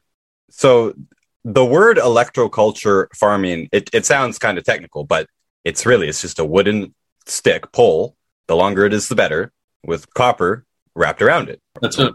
And you just take one of those antennas and you just place it into the earth and you put it in your gardens, or you put it by a tree that's not doing so well, or, maybe plants they don't have any leaves or they haven't sprouted. Or let's say you have some sprouts and you're trying to sprout to grow faster. You can use these antennas with a toothpick and a piece of copper and make a coil, put it into those, and they'll sprout quicker. This was all shown with the pyramids in Russia. They were making pyramids in Russia, and they started noticing all these beautiful plants coming back to life, extinct plants, extinct trees, all kinds of different things, different bugs, different pollinators that they haven't seen. They're like, we haven't seen this insect in whatever amount of time. And all these things started coming back. So we have to do our due diligence to also harmonize the area. Because when we look at what's going on with all of this nonsense that we were just talking about during this podcast, they're deharmonizing the area. So we also have to work at harmonizing our soils and our land and everything and our terrain at the same time. And that's where also like I was saying, the electroculture comes in, because now you're starting to harmonize things. And the way I know that it works so well is because animals will sit by them. They'll sit down by these antennas. They know the energy is there, so that's another part to show in which we're balancing things. So not only are we balancing our home, our cars, our body, but we're also balancing our land and our gardens. And if this sounds too deep end for some people, I would like to jump in and say that it looks like most of the conspiracy world is kind of converging in this hidden history topic, mud flood. The idea that the past civilization was grand. First of all, their architecture was grand, and it was designed deliberately with energy in mind. All these antennas, people call them antiquitech, fancy antennas on nice buildings. Probably whatever you would consider a nice building, wherever you live, it's probably an old building with this style of architecture, and It has these antennas and fountains. And so there's all kinds of theories about what they did with this energy and so on and so on. But it looks to me like this ancient world, which was destroyed in what they call the mud flood, what everyone's calling the mud flood, that most of this seems to just be about harnessing harmonic energy and displacing it through the human environment, so that there's this energy everywhere. There is some places on Earth where this energy is abundant, such as near the seashore, Niagara Falls, right? Abundant negative ions in the atmosphere. That's essentially what it would be. These people using all these antennas and shapes of the buildings and fountains to generate negative ions basically all over the place. Plants do that too. So bring this together, this electroculture farming, this stick with a copper coil. This is one of the ways that you can protect your immediate environment. None of these are the be all end all. We're still being bombarded at every direction. It's still challenging us physiologically. We are completely electrical beings, and this does mess with us. And the problem is only getting worse, especially with those major sources, telecommunications and military, and this whole electrification smart thing. So having plants in your house helps. Those things generate negative ions. They absorb radiation. You can eat plants too, talking about poison food and all this stuff. You can grow some plants in your house. You grow some cucumbers, grow some aloe, grow some tomatoes, grow some easy stuff. And doing it with the coil, hopefully it's better. You can talk about minerals too on another day. Throw some minerals in there in the soil as well. Boom, you've got some protection. You got some food. And the water inside a tomato or a cucumber, any plant, the water inside of a plant, when a plant sucks up minerals, it actually changes the form of the mineral. It takes a rock and it breaks it up and it gives it an electric charge. So you've got now a tiny, what we call a colloidal particle. It's got a charge, or ionic, colloidal, ionic. People might use with the words organic or fulvic or humic. It's all basically the same thing. It's a tiny particle that's been through a plant. When you burn the plant, you're left with wood ashes. You put those wood ashes in water. You can filter out the carbon excess and you'll be left with colloidal minerals, tiny, tiny little mineral particles, way smaller than sand, way smaller than dirt. These are tiny organic colloidal particles. That's part of the magic of plants, but they also change water. They take regular, stagnant or dead water, any water. They take water and they turn it into living water, structured water. And you get that when you eat these things too. And when you juice So I'm saying this is a triple whammy benefit here of growing plants in the house, because you can get the nutritional benefit from them as well, including the structured water benefit from eating real foods. Yep. And that's the other thing too, like you just said, the structured water that comes from just juicing alone. And that's why, you see how many, that documentary, Fat, Sick, and Nearly Half Dead, that guy just juiced. That's all he did. He just juiced every day, and he was off of everything, and he was fixed within, I think it was 60 or 90 days. And that's because, like you said, he's bringing back the structure. People were like, your skin's better than ever. And he's like, I'm just drinking juice. And he just kept giving it out to people and all kinds of people. But yeah, that's the thing, is nature always provides, and there are solutions. And I know, with all of these topics, I already know, we can get so deep and dark in them. And I remember going through times of just pure darkness, right, of these topics, of where you can drive yourself insane. But I've also realized that there's a lot of solutions to it. And we shouldn't just sit there and drive ourselves insane with this stuff, because you know what, like, for example, like you said, you can go out into nature and it's almost like nothing is going on. And I think that's the part of what nature is trying to show, to where if we live in fear and we're always going crazy because of fear, we're just going to destroy ourselves, And I feel like nature's trying to show that when you're out in it, because it's trying to calm you down. It's trying to relax you. So, with everything that we've talked about in this podcast today, it's both sides, and it's important to see both sides. But it's also important not to drive yourself absolutely delusional, because that can happen. And I went through those phases, and I've just started to see that there are solutions. And if I can fix my health, I hope that these solutions can help fix other people's health as well, too. Especially in the point of getting to like at 80 or 90% functionality. Like, so many people are walking around at 10, 20, 30, 40%, that getting them to 80 or 90 with some of these basic changes, not keeping the phone on you, turning off the Bluetooth or unnecessary signals, getting rid of the Wi-Fi, having some plants in the house, having a healthier diet, sleeping better, changing your sleeping materials. That could make a big enough difference where it totally changes your life. You go from 40 to 80, totally change your life. That's great. But there is a lot we can do. And I think there's a lot we need to do to get to 100, not just in our own lives, but in changing the society. Like, I think now a lot of people are getting to the point where we realize that our modern technology is basically harmful, that pretty much everything that was sold to us, and it was sold to us by companies on measures of convenience and stuff, like, oh, these Bluetooth headphones, now you don't have wires. Okay, they just didn't mention in the commercial that there's also radiation going through your skull. Yes. Cell phones. Oh, cell phone. We can be communicating all the time. Well, now we're slaves to it. Thanks. Right. And a lot of people are realizing this. They are realizing the direct connection with their depression, their lack of motivation, their lack of having accomplished anything in life, being tied to their time spent on social media, time spent on video games.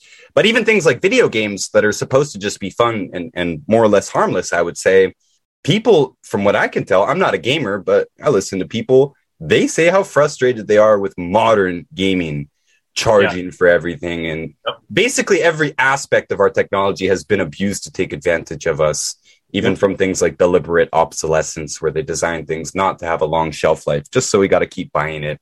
And then each new version has more radiation. You mentioned cars earlier.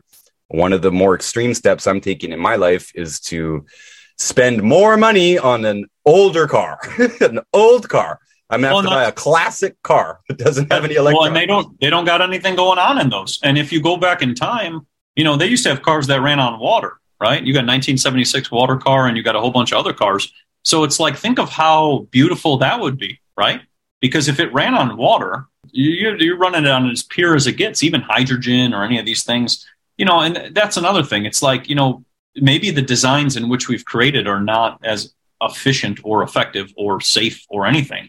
And, it's just changed over time. And even like you said, with the games as well, too, right? They have games where, like you said, they're charging, or the game is broken and you can't play the game, right? Like, there's so many things where they're just manipulating those things, which maybe at one time, were a nice thing. But, now it just doesn't make a lot of sense, because now with the way society is, using all of this stuff, it's like maybe it used to be, you just made a phone call, you had your landline, I don't know, your grandma called you once a week or whatever else. It's like, yeah, but now with things being on people or people being on them for, let's say, 8 hours or 10 hours a day, it's a totally different story. And that's, I completely agree with that. And I make my living on this phone and computer, by the way. And I mean, I'm grateful. I was homeless 4 years ago. I don't know if you know this, but when I first started the Towers account, I was living in a boarding house, and I was homeless after that until I moved up here. So, yeah, a lot of the stuff I've had to implement has been on the cheap, and I can talk about that. But I wanted to throw a word in here: dynamo. The word dynamo. This used to be a very well-known word. A dynamo is a device that captures electricity from any movement, the movement of water.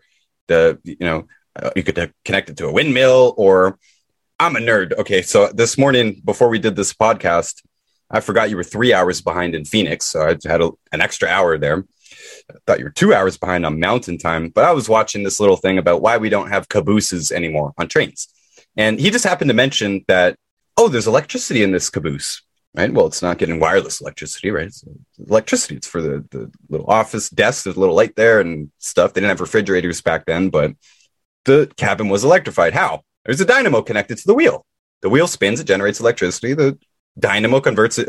The dynamo makes it into electricity, and that works without power lines. That works without any of this huge transmission systems. And you probably wouldn't know this, by the way. I actually did go to college for energy systems engineering, and I dropped out, but I kept the textbooks and I read them. And I was there long enough to learn that our conventional energy, conventional meaning like oil and coal, gas, they're far more efficient than anything else. Like, this program was designed around teaching us to become alternative energy engineers, basically windmills and solar panels. And they told us it just in year one there that, it doesn't even compare in efficiency wise at all. There's no comparison. Oil is just more, it's just more efficient every way you slice it, no matter what. And the only way they can justify switching onto this alternative energy stuff is with the climate change theory and the oil scarcity theory, which 15 years later here, that those haven't panned out, right? So I'm just saying that we have a huge misdirection debate about energy, because we're talking about solar versus oil, windmill versus oil. Oh, the windmill and the solar, it's unreliable, it's expensive, it kills birds, and all this stuff. But the real argument is, why aren't we able or allowed to generate electricity at the point of use? At the point of use. Why can I not hook a dynamo up to my tap and have that run my hair dryer or my iron, right? Clothes iron, or whatever electrical device, mixer, hand mixer for the kitchen. Why? These devices existed 100 years ago, more than 100 years ago. These existed. So a lot of the problem is the fact that we have centralized energy production and distribution. That's the only reason for power lines that stretch from Niagara Falls to Ottawa. It's the only reason for those power lines that stretch from the Hoover Dam to Vegas, right? Massive, massive power lines. And then they have to be stepped down. Remember, you have to generate more than you need because it's being wasted at every stage. And it's wasted whenever you do a transition too. So they step it down, and all that's leaking out electricity. And they used to have lower voltage in just your residential lines, and now they're much, much higher. So the problem is magnified, and it was never necessary. None of this was ever necessary. It's a government control thing. So when we're talking about awareness, go back to that step one, awareness. I think everybody should be aware that we don't need Tesla's mythical wireless energy transmission to be a possibility. We don't need that. It doesn't appear like the ancient world needed that. And it doesn't appear that our pretty immediate predecessors needed that, especially with the use of dynamos to harness very readily available energy sources, atmospheric electricity, which is still more of a theoretical thing at this point, but I've seen enough tentative stuff to believe that there's enough energy in the atmosphere to harness and bring it on down here and utilize it again with the dynamo. So there are these possibilities. We're currently not really allowed to utilize them. I mean, we can have our lights run with just a magnet and a coil, right? Magnet in the center, coil around it. This is like 6th grade science, right? This will turn on the light bulb. Why do we have to have centralized energy production and distribution at massive cost, massive waste, and massive unreliability as well? Massive risk for unreliability, as we saw in Texas a couple of years ago, massive power outages, as we saw in Toronto twice. Toronto, the 2003 blackout, I believe it was, which knocked out all the way through New York and Ohio as well. Millions of people out of power. That was in the summer, but then it happened again in Toronto due to an ice storm. It came down as water and it froze really quickly. So it brought down a bunch of trees and they knocked down a bunch of power lines all at once. And the whole region was out, and it happened to be extremely cold. And people died because of that. They brought barbecues in their house and stuff like that. There was a big hospital that was out of power. It was a big deal.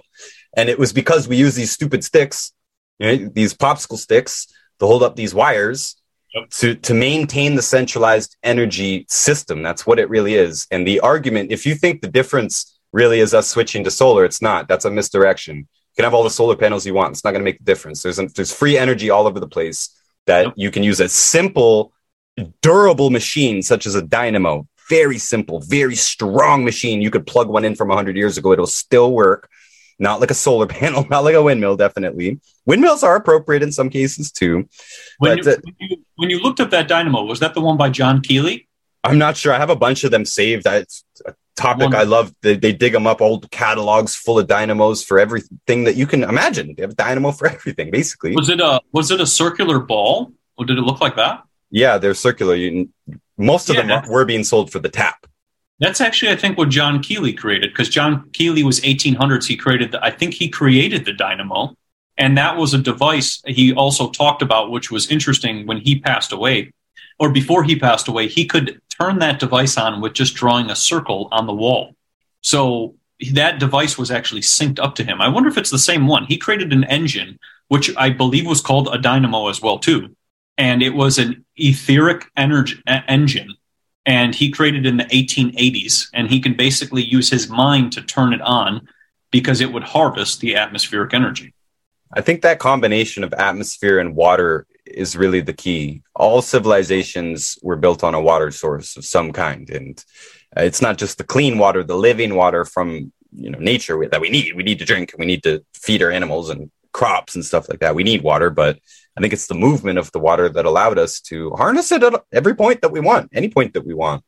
It's crazy. Even up here, I wrote about this, by the way. I have a book that's kind of obscure. No one knows about. It's called Everything the Government Does is Bad for Us. And I thought it was nuts that in my little town out here, we're so far from any bigger towns or anything like that. We have a power plant here in town. It's a wood burning power plant. They burn wood scraps. There's a lot of logging in this area. We got wood scraps. It's a paper plant down in the next town and whatnot. So we have this power plant. It generates more than enough power for our whole town. That's it. And that includes the mines, the gold mines. That part about being on the Canadian Shield, it also means that there's lots of minerals. Pretty much every element that you can think of is here to some degree, except for a few of them like selenium that you need in the soil, not in the rock. But I'm saying there's gold up here, there's silver up here, there's nickel, there's cobalt, there's all this stuff, all these exotic minerals up here. But there's enough power at this little power plant to power the whole town, but we can't do that. We're not allowed to do that. We have to plug it into the grid and these massive power lines, and it's wasted. It's sent down hundreds of miles away, right? Most of it's lost in the meantime. And then if we get a power outage here in town, it's because of the grid. It's because something happened with the grid. It's not something that happened with our power station. Our power station isn't powering our town. It's not. It's being sent down 100, 200 miles down south. It's the adapter to the adapter. There are ways for us to get off of this, and some of it literally is getting off the grid. And I know that's the deep end, that's the extreme end, but I know we're wrapping up here. Let me throw in some of the things that I did when I was first learning about this, because I mentioned I was poor. I lived in a boarding house. I didn't have many options. One option I had was to cancel my phone plan. I liked that option. It saved me money. Lost me a little bit of business. I had a few customers that could never get a hold of me again, but I recovered, and now everybody knows that I don't have a phone number. That's it. I do use Wi-Fi. I do use the adapter. My adapter just broke, by the way. I'm going to get a better one. I only spent $15 on it. It lasted over a year. It's pretty good, but I'll just buy a good one, like a $60 one. And yeah, I like plugging in the phone. It irritates me less. I have to work on the phone in the morning, especially. It's very annoying, and it's disturbing electrically. It is. And it's annoying psychologically as well, for numerous reasons. It's probably partially because of the light, probably partially because we're not designed to talk to 60 people at once. We're not designed to have a lineup of people. Like these message boxes, they're always full. It's stressful to me psychologically. It takes a lot of energy. No, you're right. And that's, your brain is working on multiple different spectrums. Instead of like us having a conversation right now where it's just me, addressing you. But yes, it can definitely, that can also be another thing which leads to a lot of stress too. Or let's say if you had 100 notifications, same exact thing, the pinging, the different topics or whatever it may be, that can also play a role. Or a person with 100 emails, right? If they work at a business and they have 100 emails and they have, let's say an office job and they have tons of that can cause a lot of stress too, because it's, and those could be just spam emails. They might not even be work-related emails, All of this goes under the topic of technology being overrated, in my opinion. And I hope that the cultural shift is away from it. And I think it is, honestly. There's enough woke, or back when woke was a good thing, it meant aware.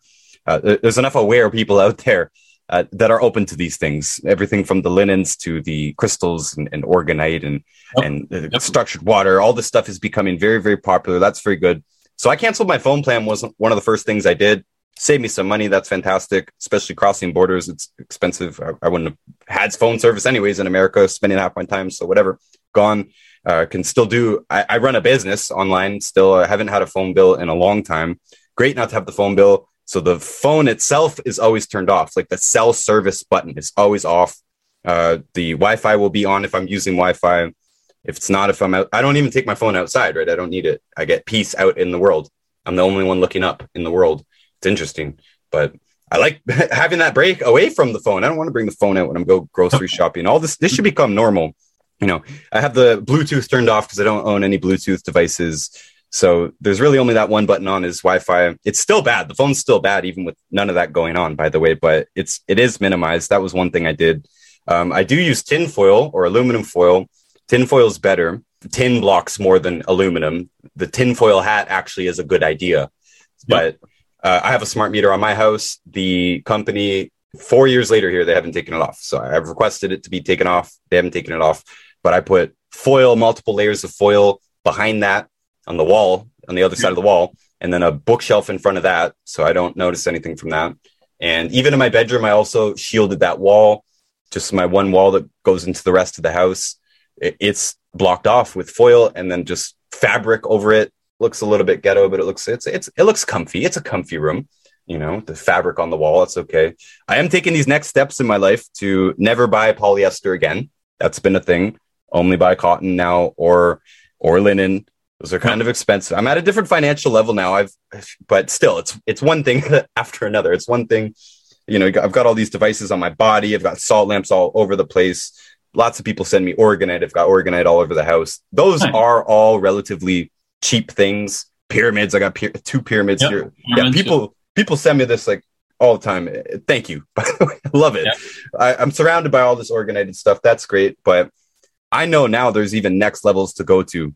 Oh, I also wear moccasins, by the way. You mentioned. Nice. I forgot about those ones because that's the natural material. Yeah, I'm still cheap. I have more money now, but I am still cheap. And I'm looking at some of these like grounding shoes. And I'm not paying $200 for grounding loafers, no. So moccasins made out of bison. I love them. I got the same exact one. So that's probably what I literally have that pair. And then I have another one with a copper rivet inside of it so that it grounds while you touch the ground too. Great. It feels better. Easy. That's such an ezy thing to do, to just have your feet able to absorb electricity. You do absorb through the feet, by the way, if people didn't know. You can absorb. If you're talking to someone who knows about essential oils, the recommended way to take most essential oils is on the feet. You rub them on the feet, on the soles of the feet. So you can absorb lots through the feet, especially electrical energy. You ever had a foot massage, right? Yep. Drive you wild. So many different nerves and so much is going on in the feet. It's incredible. Yeah, you can absorb energy through the feet and not having plastic shoes on. Yeah, it's great. I'm still working towards just throwing out polyester and never buying it again. That's more of the minor things. I think the bigger thing is going to be the serious extreme, which was moving out. I'm still kind of convincing my wife to move further out, get out of town. We live in different countries right now, but we're trying to figure out what we're going to do. I want to build a house that is EMF proof. and it does let lots of light in, so I can grow lots of plants inside. And it does have metal in the walls. And out here in the country, a tin roof is a status symbol. It's like, it might be ghetto in the, you just won't even see them in the city. Maybe on. Now they just use, I think I don't even know what they use, whatever stuff. The thing is, they also used to use copper too. They used to have copper roofs back in the day too, because that was another real protective one too. But that one slowly faded out because they started replacing it with usually a cheaper materials. Yeah, copper is very expensive. A very good friend of mine, his family does very good business with copper roofs. They make copper roofs and copper eaves troughs. It's called Copper Works in Toronto. That's awesome. Yeah, that's high end. You got to be a big timer to get a copper roof. But churches and stuff like that. And yeah, there's a reason you feel great when you walk into a church. Yep. I remember one time in my life, I was so depressed. I was living in this town. I didn't have any friends. What am I going to do? I'm going to church. And I couldn't believe it. I felt amazing just walking into the place. It has to do with the geometry, the way that everything's shaped. I think some of the sacred shapes as well. That's probably too deep for this conversation, and then the harmonics of everyone singing together. My goodness, that was amazing energy. It literally gave me the will to go on. Oh man, how crazy. I was living across the river from a tower there at that point too, which was haunting me with its little blinking light. So these are lots of solutions. I do think the extreme is, I'll pitch it here, considering the city is going to keep getting worse. It's not going to stop. I'm used to being in a low EMF environment. When I go into a building with 30, 40, 100 or more extra people, I can feel it because of the phones. If there's 100 people in the building, there's 100 phones in the building, and it's absolutely overwhelming. Maybe you can't feel it until you get away from it, but I can definitely feel it now. So yeah, I can feel it. I pick up on all that. It's like instantaneous. It's like it feels like sonar. At the end of Invisible Rainbow, he said something which I think would also sound extreme to a lot of people, but I loved it. He said, we should be getting to the point where it's normal for you to ask your guests to turn their Wi-Fi off before they come in, or turn their phone off before they come in, or leave it in the mudroom or something before they come into the house proper.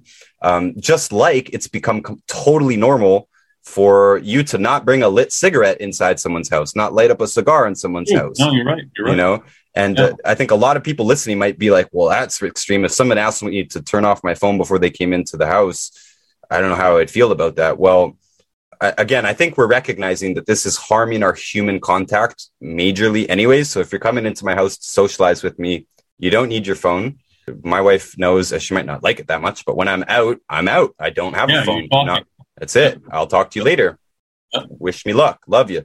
That's how the world used to work. I think you and I are around the same age. You know, our parents used to say, see you later. See you later. Have fun. That's pretty much what it was. Yeah. Wow. Yeah. So, and you figured it out, you figured it out. I'm nearing that point of banishing it completely and building a house where like I can build the office to accommodate the computer modules, the monitor, the tower, because it emits EMF. I'm sitting beside it right now, by the way. We have a tiny little mining house here. It's not optimally set up at all, but we're doing our best. But I've got baking sheets between the tower, the computer tower, and myself. It's just the one thing that I can minimize it. I told you I was poor when I started this. What do I use? Baking sheets behind the fridge wall, or one place that the fridge was in this little cubby. I just lined the whole side of it with baking sheets. Right? Easy. Doesn't completely eliminate it, but it minimizes it big time. If you can focus on the room that you sleep in and the other room that you spend the most time in, that will be the best. When your fridge compressor is going, it's not really going to be able to avoid that if you're going to have a fridge. I would like to compartmentalize the house situation as much as possible so that any devices are kind of all located together. They're all wired into internet, but they're all in some sort of protective housing, like even a fridge. It's easy to have a protective housing. This could be done on the manufacturing level too, by the way. Japan and Europe are way ahead of us. There's way more consumer demand for things like magnetic beds, grounding beds, and devices that have shields in them. It usually is as simple as that, shielding that. Hey, the fridge gives off this EMF. Well, put a shield there. It doesn't need to give off a signal. with that too as well on that topic. There was a document I saw, it was recently, where they showed that the limits that they allow in America and in Canada are 10,000 times higher than what they allow in the EU and in Asia. So that's another big thing right there too, because if you think about like that, if they allow 10,000 times more radio frequencies, right, then they can crank things up a lot more than like even where you were saying, let's say in the EU, where there's maybe tighter regulations, or they say, you know, we're going to lower this or we won't allow that. It's like that's something else people have to be aware of, because, you know, they might go to Europe and take a vacation and be like, oh, you know, I feel great over here. And it's also because, well, there's a legislation or rule against allowing that much frequency to come out. That's kind of obviously what we need as well, right? Because it's kind of like the wild, wild west of frequencies. And to obviously take it a step further is these telecommunication companies are also not liable for lawsuits, right? They're under that. They have an indemnification, I think it's called an indemnification clause or whatever it is, so that they can, you know, not be sued. So that's another big thing that, just like you said, that people should be aware of with these things. But yes, in Europe and Asia, they're with frequencies and everything, and magnets and jade and ivory and all these different stones and things. They're very in tune with those things. Well, this was another one of the reasons I stopped paying the phone bill. It's not just to lower my EMF. That was part of it. And I didn't want to pay the bill either, whatever. But I didn't want to pay these companies. I don't want to give them the money. They're doing bad things with the money. They're building this crazy infrastructure that isn't necessary. I don't know if people realize that these cell phone towers, it's not for cell phone service. It's not so you can make calls, mobile calls. It's not so you can send SMS messages. It's so you can have data. It's so you can have internet. That's what these cell phone towers are. That's the primary problem. I know that Furstenberg is hardcore on everything from radio to, cellular, like actual cell signals. No. Now, I would say that if we kept those, the world will still be a way better place. But we could also do radio on hardwire for the most part. I believe that. This would be a detailed engineering conversation, but I also don't believe we need mobile phones. I don't. The life is not necessary with them. I run a business that's busy. We're busy. We do it without wireless. I don't need data when I'm out. I don't need to tweet when I'm driving. I don't need to watch movies when I'm driving. I don't need to be on Instagram when I'm waiting for a train. You know, things in life that used to be moments between things, time that we had as a break, time that we had to just look at other people. You know, people watching used to be a term. People used to, let's just go out to the park and people watch. Sit there and watch people, and just sit there, engage with the world. Have a break between the one thing you do and the next thing you do. You know, it seems like a little bit of a rant, but in many ways, life was better. I don't want to make the case that everything's better in the past and the modern world just sucks. No, I think we should act more like the Amish. A lot of Amish people live up here in the north, and contrary to what a lot of people think, they don't outlaw technology completely. What they do is they get together through their whole community, and even they meet with other communities, and they talk about what the benefits might be to them, what the pros and cons of every technology is going to be. So, for example, maybe not everyone in the community has a phone, but maybe the community has a phone. Yeah, outsiders can phone them, and we can call Amish Willie for our tin, but it's not his phone. We have to leave a message. He'll call us back. They're not saying technology is the devil. We're never going to use it. We're going to evaluate what is better for us as people, as families, as communities. For them, a big question is, does this bring us closer or further away from God? Maybe we don't need to ask that, but I would say, what does it do for our life, does this technology? And mobile cell phones, I'm saying they're not necessary. They're not enhancing very many lives. If anything, the ones who look like they're winning on it, like the bikini models on Instagram and stuff, I am not certain that their life is better. I'm not certain that they are happier with this life than they would have been in some simpler life. Not to make simpler sound boring in any way, but this overstimulation, this drunk on information, this drunk on the ability to look up anything, including porn, big conversation right now, you know, basically destroying a lot of guys, the open access to porn, the open access to entertainment, you know, taking people away from doing anything with their own lives, you know, watching other people, spending all their time on Netflix, all the time on all these social medias, nothing left for themselves. Well, the Amish would have had this conversation and said, this looks like it's not worth it. our horses are doing a good job out there. I don't know if this tractor is that worth it. The salesman says it makes our job easier, and it looks like it does, but it also looks like it breaks down every couple of seasons. That's true. Right? It also looks like it comes with new challenges. And that's the thing is, we can use technology for, like you said, like the ability to access information or books in which we talked about, right? Like even the John Keeley and the Dynamo and all those things, we can use it for that. But when it does begin to consume or take over everything, then that's the issue. And like you said, where your whole body is linked up to, 30 different devices telling you when to breathe, when to drink, when to, sip a glass of water, then that you're no longer a human. You're becoming a robot. We have to have balance with everything. It's no fun, man. It's no fun.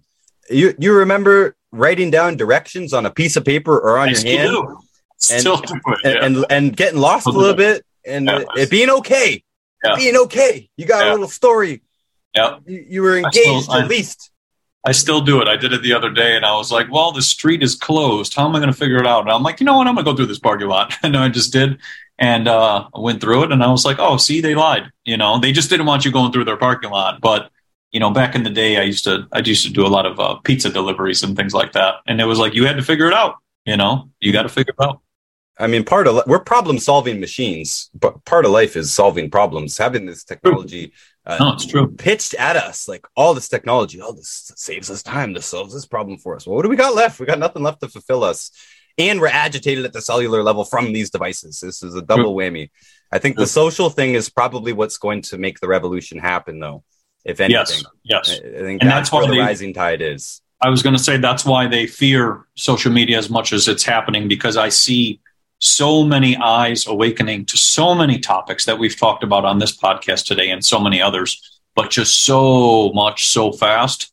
And I feel like, yes, it is like you said, the rising tide of the nonsense, because every single thing of all the lies from, supposedly we're running out of water, to the weather stuff, to whatever, everything is all coming to fruition and everything's coming out. And yeah, people are starting to realize, like, I think I've been lied to on every level possible, including our energy. And like you said, like efficiency, like even with the efficiency of the solar panels and the windmills and all the other stuff. And it's like, the only thing that didn't happen, like say 10 or 20 or 30 or even 40 years ago, is not everybody could see the information at the same time. Right? Like if, for example, if someone wrote a book, only the people who had access to that book would have that information. But now somebody can do a book reading, right? And that video could, let's say, get, 20 million views. And then that now can just change everything overnight. That's completely part of the culture at that point. It's part of the zeitgeist. Yes. And like you said, then people then start to think, well, maybe this isn't the best idea we've been doing, and we're seeing that even with, people supporting, let's say, big corporations and people not doing that anymore because people just realizing, why am I going to give them any money? Or like you said, getting your own land and starting your own little homestead and doing your own thing. That's happening more and more each day, every single day. And I've seen that grow tremendously in the last couple of years too. So yeah, I mean, the social media is in my opinion, even us, just me and you communicating, as I'm in, Arizona and you're up in Canada and we're miles away, but we're communicating, we're talking about like-minded ideas, like-minded solutions. That's powerful, because back in the day, I would have to drive up to you, by you, come find you out in the woods, and we'd have to somehow make friends, and then somehow be on the same wavelength at the same time. And that would be a little challenging, so the beautiful part of what's happening now, and that's why I see technology as this other side as well, is that we can connect and bring out the information, and it can go faster to bring awareness faster than ever, because we didn't have that. And it's just, there's parts of it that we have to do everything. Like you said, everything is just balance. If we don't have balance, we just will lose ourselves, and then we lose society at the same time. So I think that's how I see it as a whole. At the beginning of this, I said that you're a great voice in this movement, and what you just said really backs that up. We do need rationality and peace and some plans here as well. It's not going to be easy. even the homestead thing, like you mentioned. Yeah, without this technology, we wouldn't be learning all this. Let's appreciate the benefits that it has given us, but also appreciate the challenge of getting away from it. The whole homestead thing, to me, it's a last resort. I always leaned towards the anarchist philosophy when I was a young man, and one of the most common arguments against that anything I would bring up, people would say, well, just go live in the forest if you don't like society. And I already mentioned, we actually ended up living in the forest. That was that was where we went. But it shouldn't be that way. I am sort of jealous, if we are to believe the hidden history, that there is these big monumental cities that they had all this energy stuff figured out, and when you lived in these cities, you would have access to all that stuff for free. The good energy, the good vibes in the atmosphere, so to speak, but also the electricity potentially. That's the theory there. But yeah, I'm jealous that they're able to do this on a societal level, because without more serious political action, unfortunately, I don't think anything's going to be done about the large things, the Hoover dams and the solar, big electrical things. The big solar fields. I don't think that's changing. I don't think the cell phone towers are changing. I don't know how many people listening here have ever considered getting out of the cities, but I would make the case for it. The goal of this isn't to have homesteads to ourselves. I don't want to live completely isolated from society. It would be much better to have a society that didn't kill us with all the poison food and I drive into the city. I feel like I'm entering the bubble as soon as I can see that I'm entering it, right? It's a bubble. I can't escape it no longer. So all of that is going to take such massive effort that I do think we should move out to the country. There's enough room in the country. And even in my province alone, you could literally fit everybody. They say everybody could fit in Texas. Well, then you could fit here too.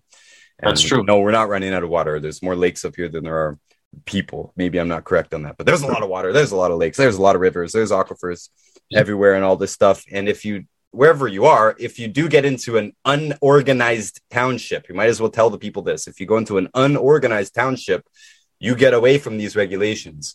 The way that they get you is because you already live connected to the grid.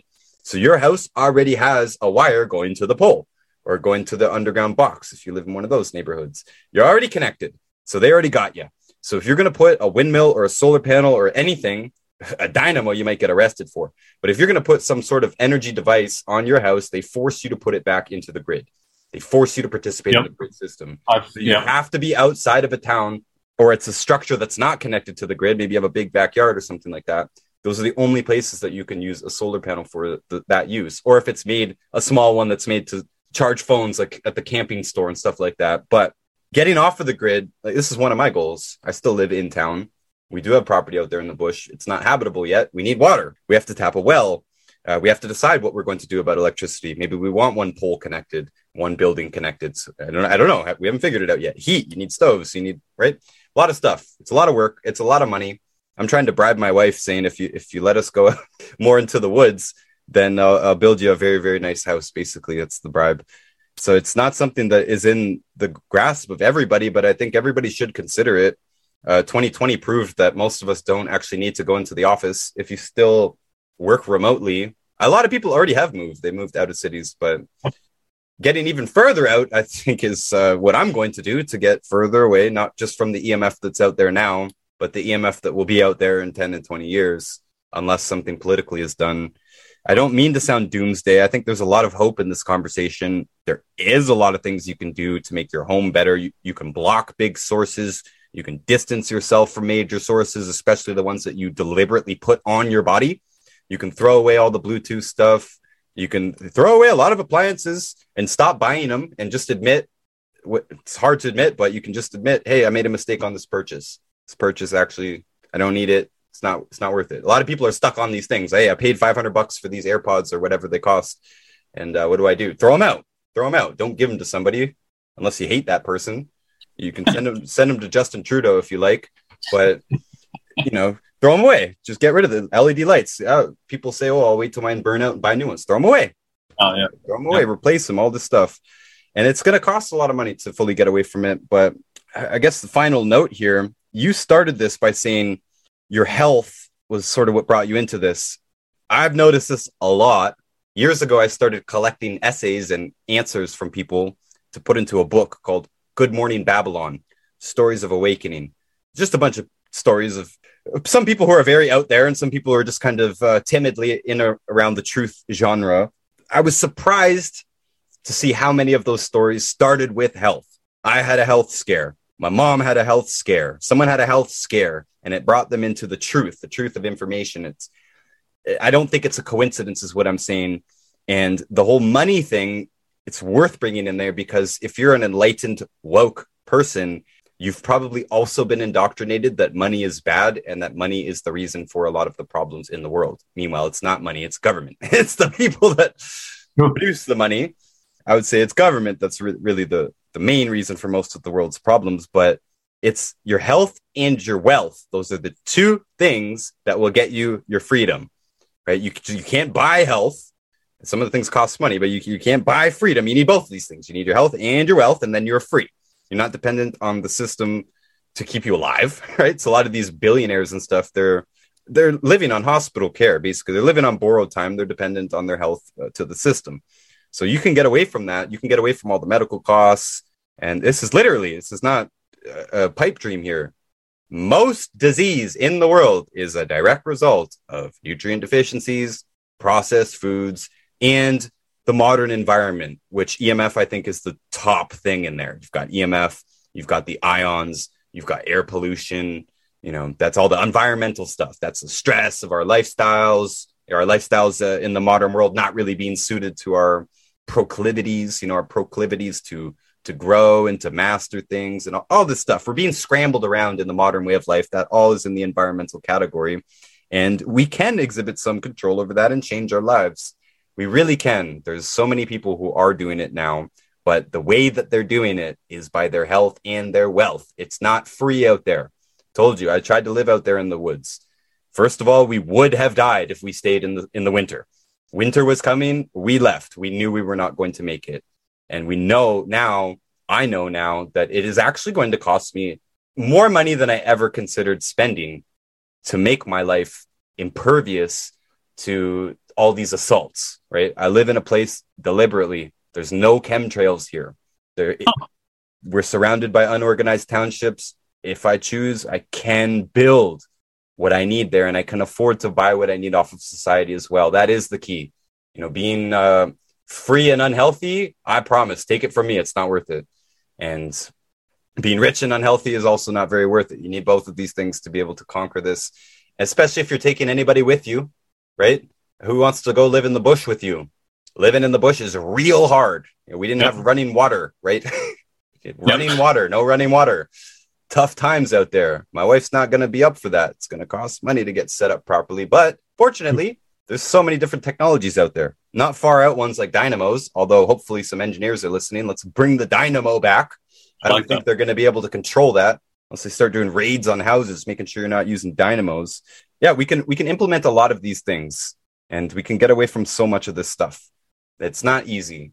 Living in the city is the hardest. As long as I'm able to, I'm going to keep trying to convince people to consider life outside of the system, because in many ways, the modern city, the modern suburb is simply synonymous with the system, right? You can't eat in the city or the suburb unless you go to the store and you buy the food. You can't turn on your tap unless you pay for the water. It's not just the money. You're also paying for stagnant, dead water with chemicals, pharmaceuticals in it, all kinds of stuff in it, biological waste in it, whatever.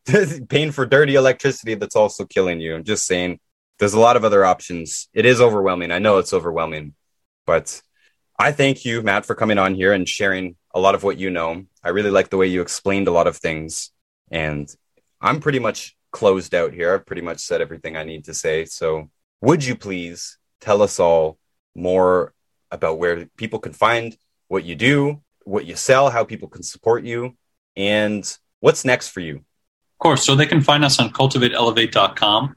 And we have all of the information in which I've talked about with the solutions and different ideas. We have a lot of different superfoods on our page as well, too. Things like dragon's blood, pearl powder, shilajit, everything to get the cellular health going again. That's kind of what I'm all about, trying to find, like we talked about, the solutions on that. We also have a Telegram channel, and we're also on YouTube and Instagram. You can find that at Cultivate Elevate. And we have all of those different channels. And we have people come into our Telegram channel and they just sit and chat. and ask questions or show their gardens, talk about whatever they're, whatever topics that we're talking about as well too. Very community based, right? Have everybody just chatting together so that they can make friends. Like we have people, for example, who are up in Canada who make friends with other people in Canada. So it's a great thing there. And then as for what I'm working on next, I'm working on a book with electroculture and some more products that are related to healing, and then doing some stuff that's like related to filtration with water and structuring water, and some different antenna ideas for electroculture. So trucking along, trying to come up with more ideas and more things to amplify healing, and just put out, like I said, more solutions so that we can have things that to fix and help counter the nonsense. Because, like I said, when I had my health issues, I didn't know what it was. And so that's why I kind of try to share my story like we're doing today, even in this. And I thank you for letting me even come on here and talk, but just to be able to share, my story, because I didn't know what the issue was. And I just sat and thought, like, I don't know, maybe I'm getting a little older and, I'm having sleeping issues. But then it just obviously was so getting worse and worse and worse and worse. And it's like, okay, there's clearly something wrong. And when I started getting into this topic, and started understanding things, I started going, okay, there's much more to that. And people need to be aware of this one because, they can sit and, like you said, they can tell you it's genetic or whatever, your lineage of whatever, but it really could just be the frequencies that are impacting your terrain. And we need to definitely be aware of everything in which we're consciously bringing into our home and into our terrain. Very, very well said.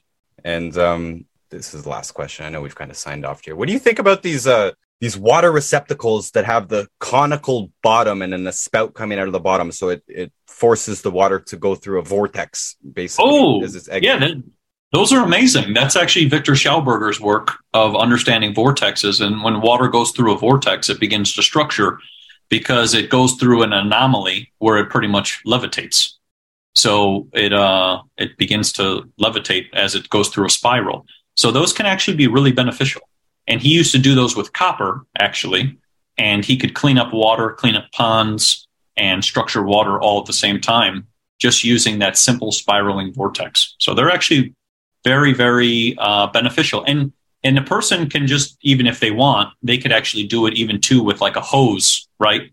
And put it into a spiral. There's a lot of DIY ways you can do it too, or you can stir your water or drinks, for example, with a wooden spoon or a silver spoon or a copper spoon, and that can also create the spiraling vortex to structure your water as well. I know I said last comment already, but I worked in a chemistry lab at one point. We'd go out and collect seawater samples, and then we'd have to run those samples, see what's in those samples. So you'd split them up in a bunch of vials. You put different reagents in it, depending on it's a chemical that reacts and changes the color of the thing depending on what you're looking for. And my point is, when we were looking at things like chlorophyll, and I'm pretty sure it's the same for vitamins. We didn't work with vitamins, but I'm pretty sure it's the same for at least some vitamins. If we failed to centrifuge it, meaning if we failed to spin it around very fast before we ran the sample, our data would be messed up. The sample would run low. It would say that there's less chlorophyll in it than there actually is in it, because the centrifuge basically wakes it up. It's not just a sediment thing, actually. We've prepared these samples so that it should be even distribution. We're not worried about it settling down or anything like that. This is a pretty well figured out thing, and it's just very, very well known that if you don't spin it around, you're going to mess up your samples. So I've always been spinning around my water for years and years. Yeah, either keep a chopstick in it or just spin it around in the jar. And I think this is where I'd like to go in the future too, just reiterating that this is another thing. It's kind of expensive. It's going to be at least a few $100 for a fancy glass receptacle that vortexes your water when it comes out. But the whole family can use it, and it's permanent. These things are collectible. They're collectible. They're not consumable. You don't need to buy these things every month. So I've been collecting these things for years. I wonder if that's why they spin the blood before they look at it under a microscope. I would bet it's the same thing. I've never worked with blood, but I would bet it's the exact same thing. If you don't spin it, it'll measure low, whatever you're looking at. Huh. See, you learn something new every day. That's pretty much what it is. Yeah, that's stuck with me for years. It's very interesting.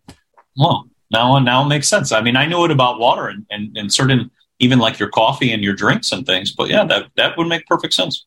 Very cool. So there's still even a lot we could discuss. I think I'd like to have you back in the future. I'm I'm about a month behind on editing right now, a few episodes behind. But I think this was a great talk. I really, really appreciate you coming on. I think you explained a lot of things really, really well. And you just have the perfect voice for editing later. I'm more into the editing than anything. And like, man, you can make some clips with this guy's voice. I like it. That's all about it.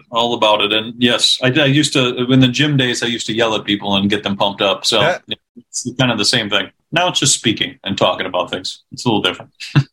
Well, I really appreciated it. Thank you, Matt. Thank you, everybody, for listening, especially if you listened all the way through. You are amazing. We'll see everybody next time. Till next time. Take care. All right, guys. I hope you appreciated that talk as much as I did. One of my favorite podcast episodes here, actually. Most of you guys are on Spotify, so remember, of course, to follow this podcast. We post many interesting talks like this. I've got many interesting guests lined up in the future. And I post a lot of audiobooks and other lectures that I like and that have helped me improve my life. Of course, remember, you can always find more from me, my books that I've written, the free versions of my books, all of my social media pages. All of that is on my website, noticebooks.org. Once again, it's spelled notusbooks.org. Appreciate you. Until next time.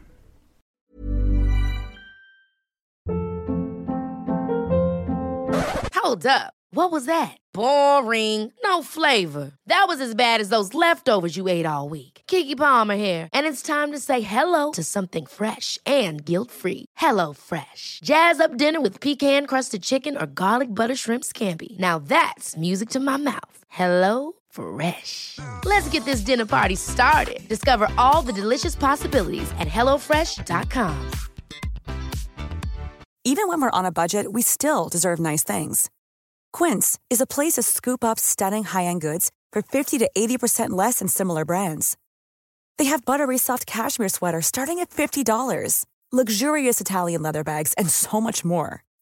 Plus, Quince only works with factories that use safe, ethical, and responsible manufacturing. Get the high-end goods you'll love without the high price tag with Quince. Go to quince.com/style for free shipping and 365-day returns. Mom deserves the best, and there's no better place to shop for Mother's Day than Whole Foods Market. They're your destination for unbeatable savings, from premium gifts to show-stopping flowers and irresistible desserts. Start by saving 33% with Prime on all body care and candles. Then get a 15-stem bunch of tulips for just $9.99 each with Prime. Round out Mom's menu with festive rosé, irresistible berry chantilly cake, and more special treats. Come celebrate Mother's Day at Whole Foods Market.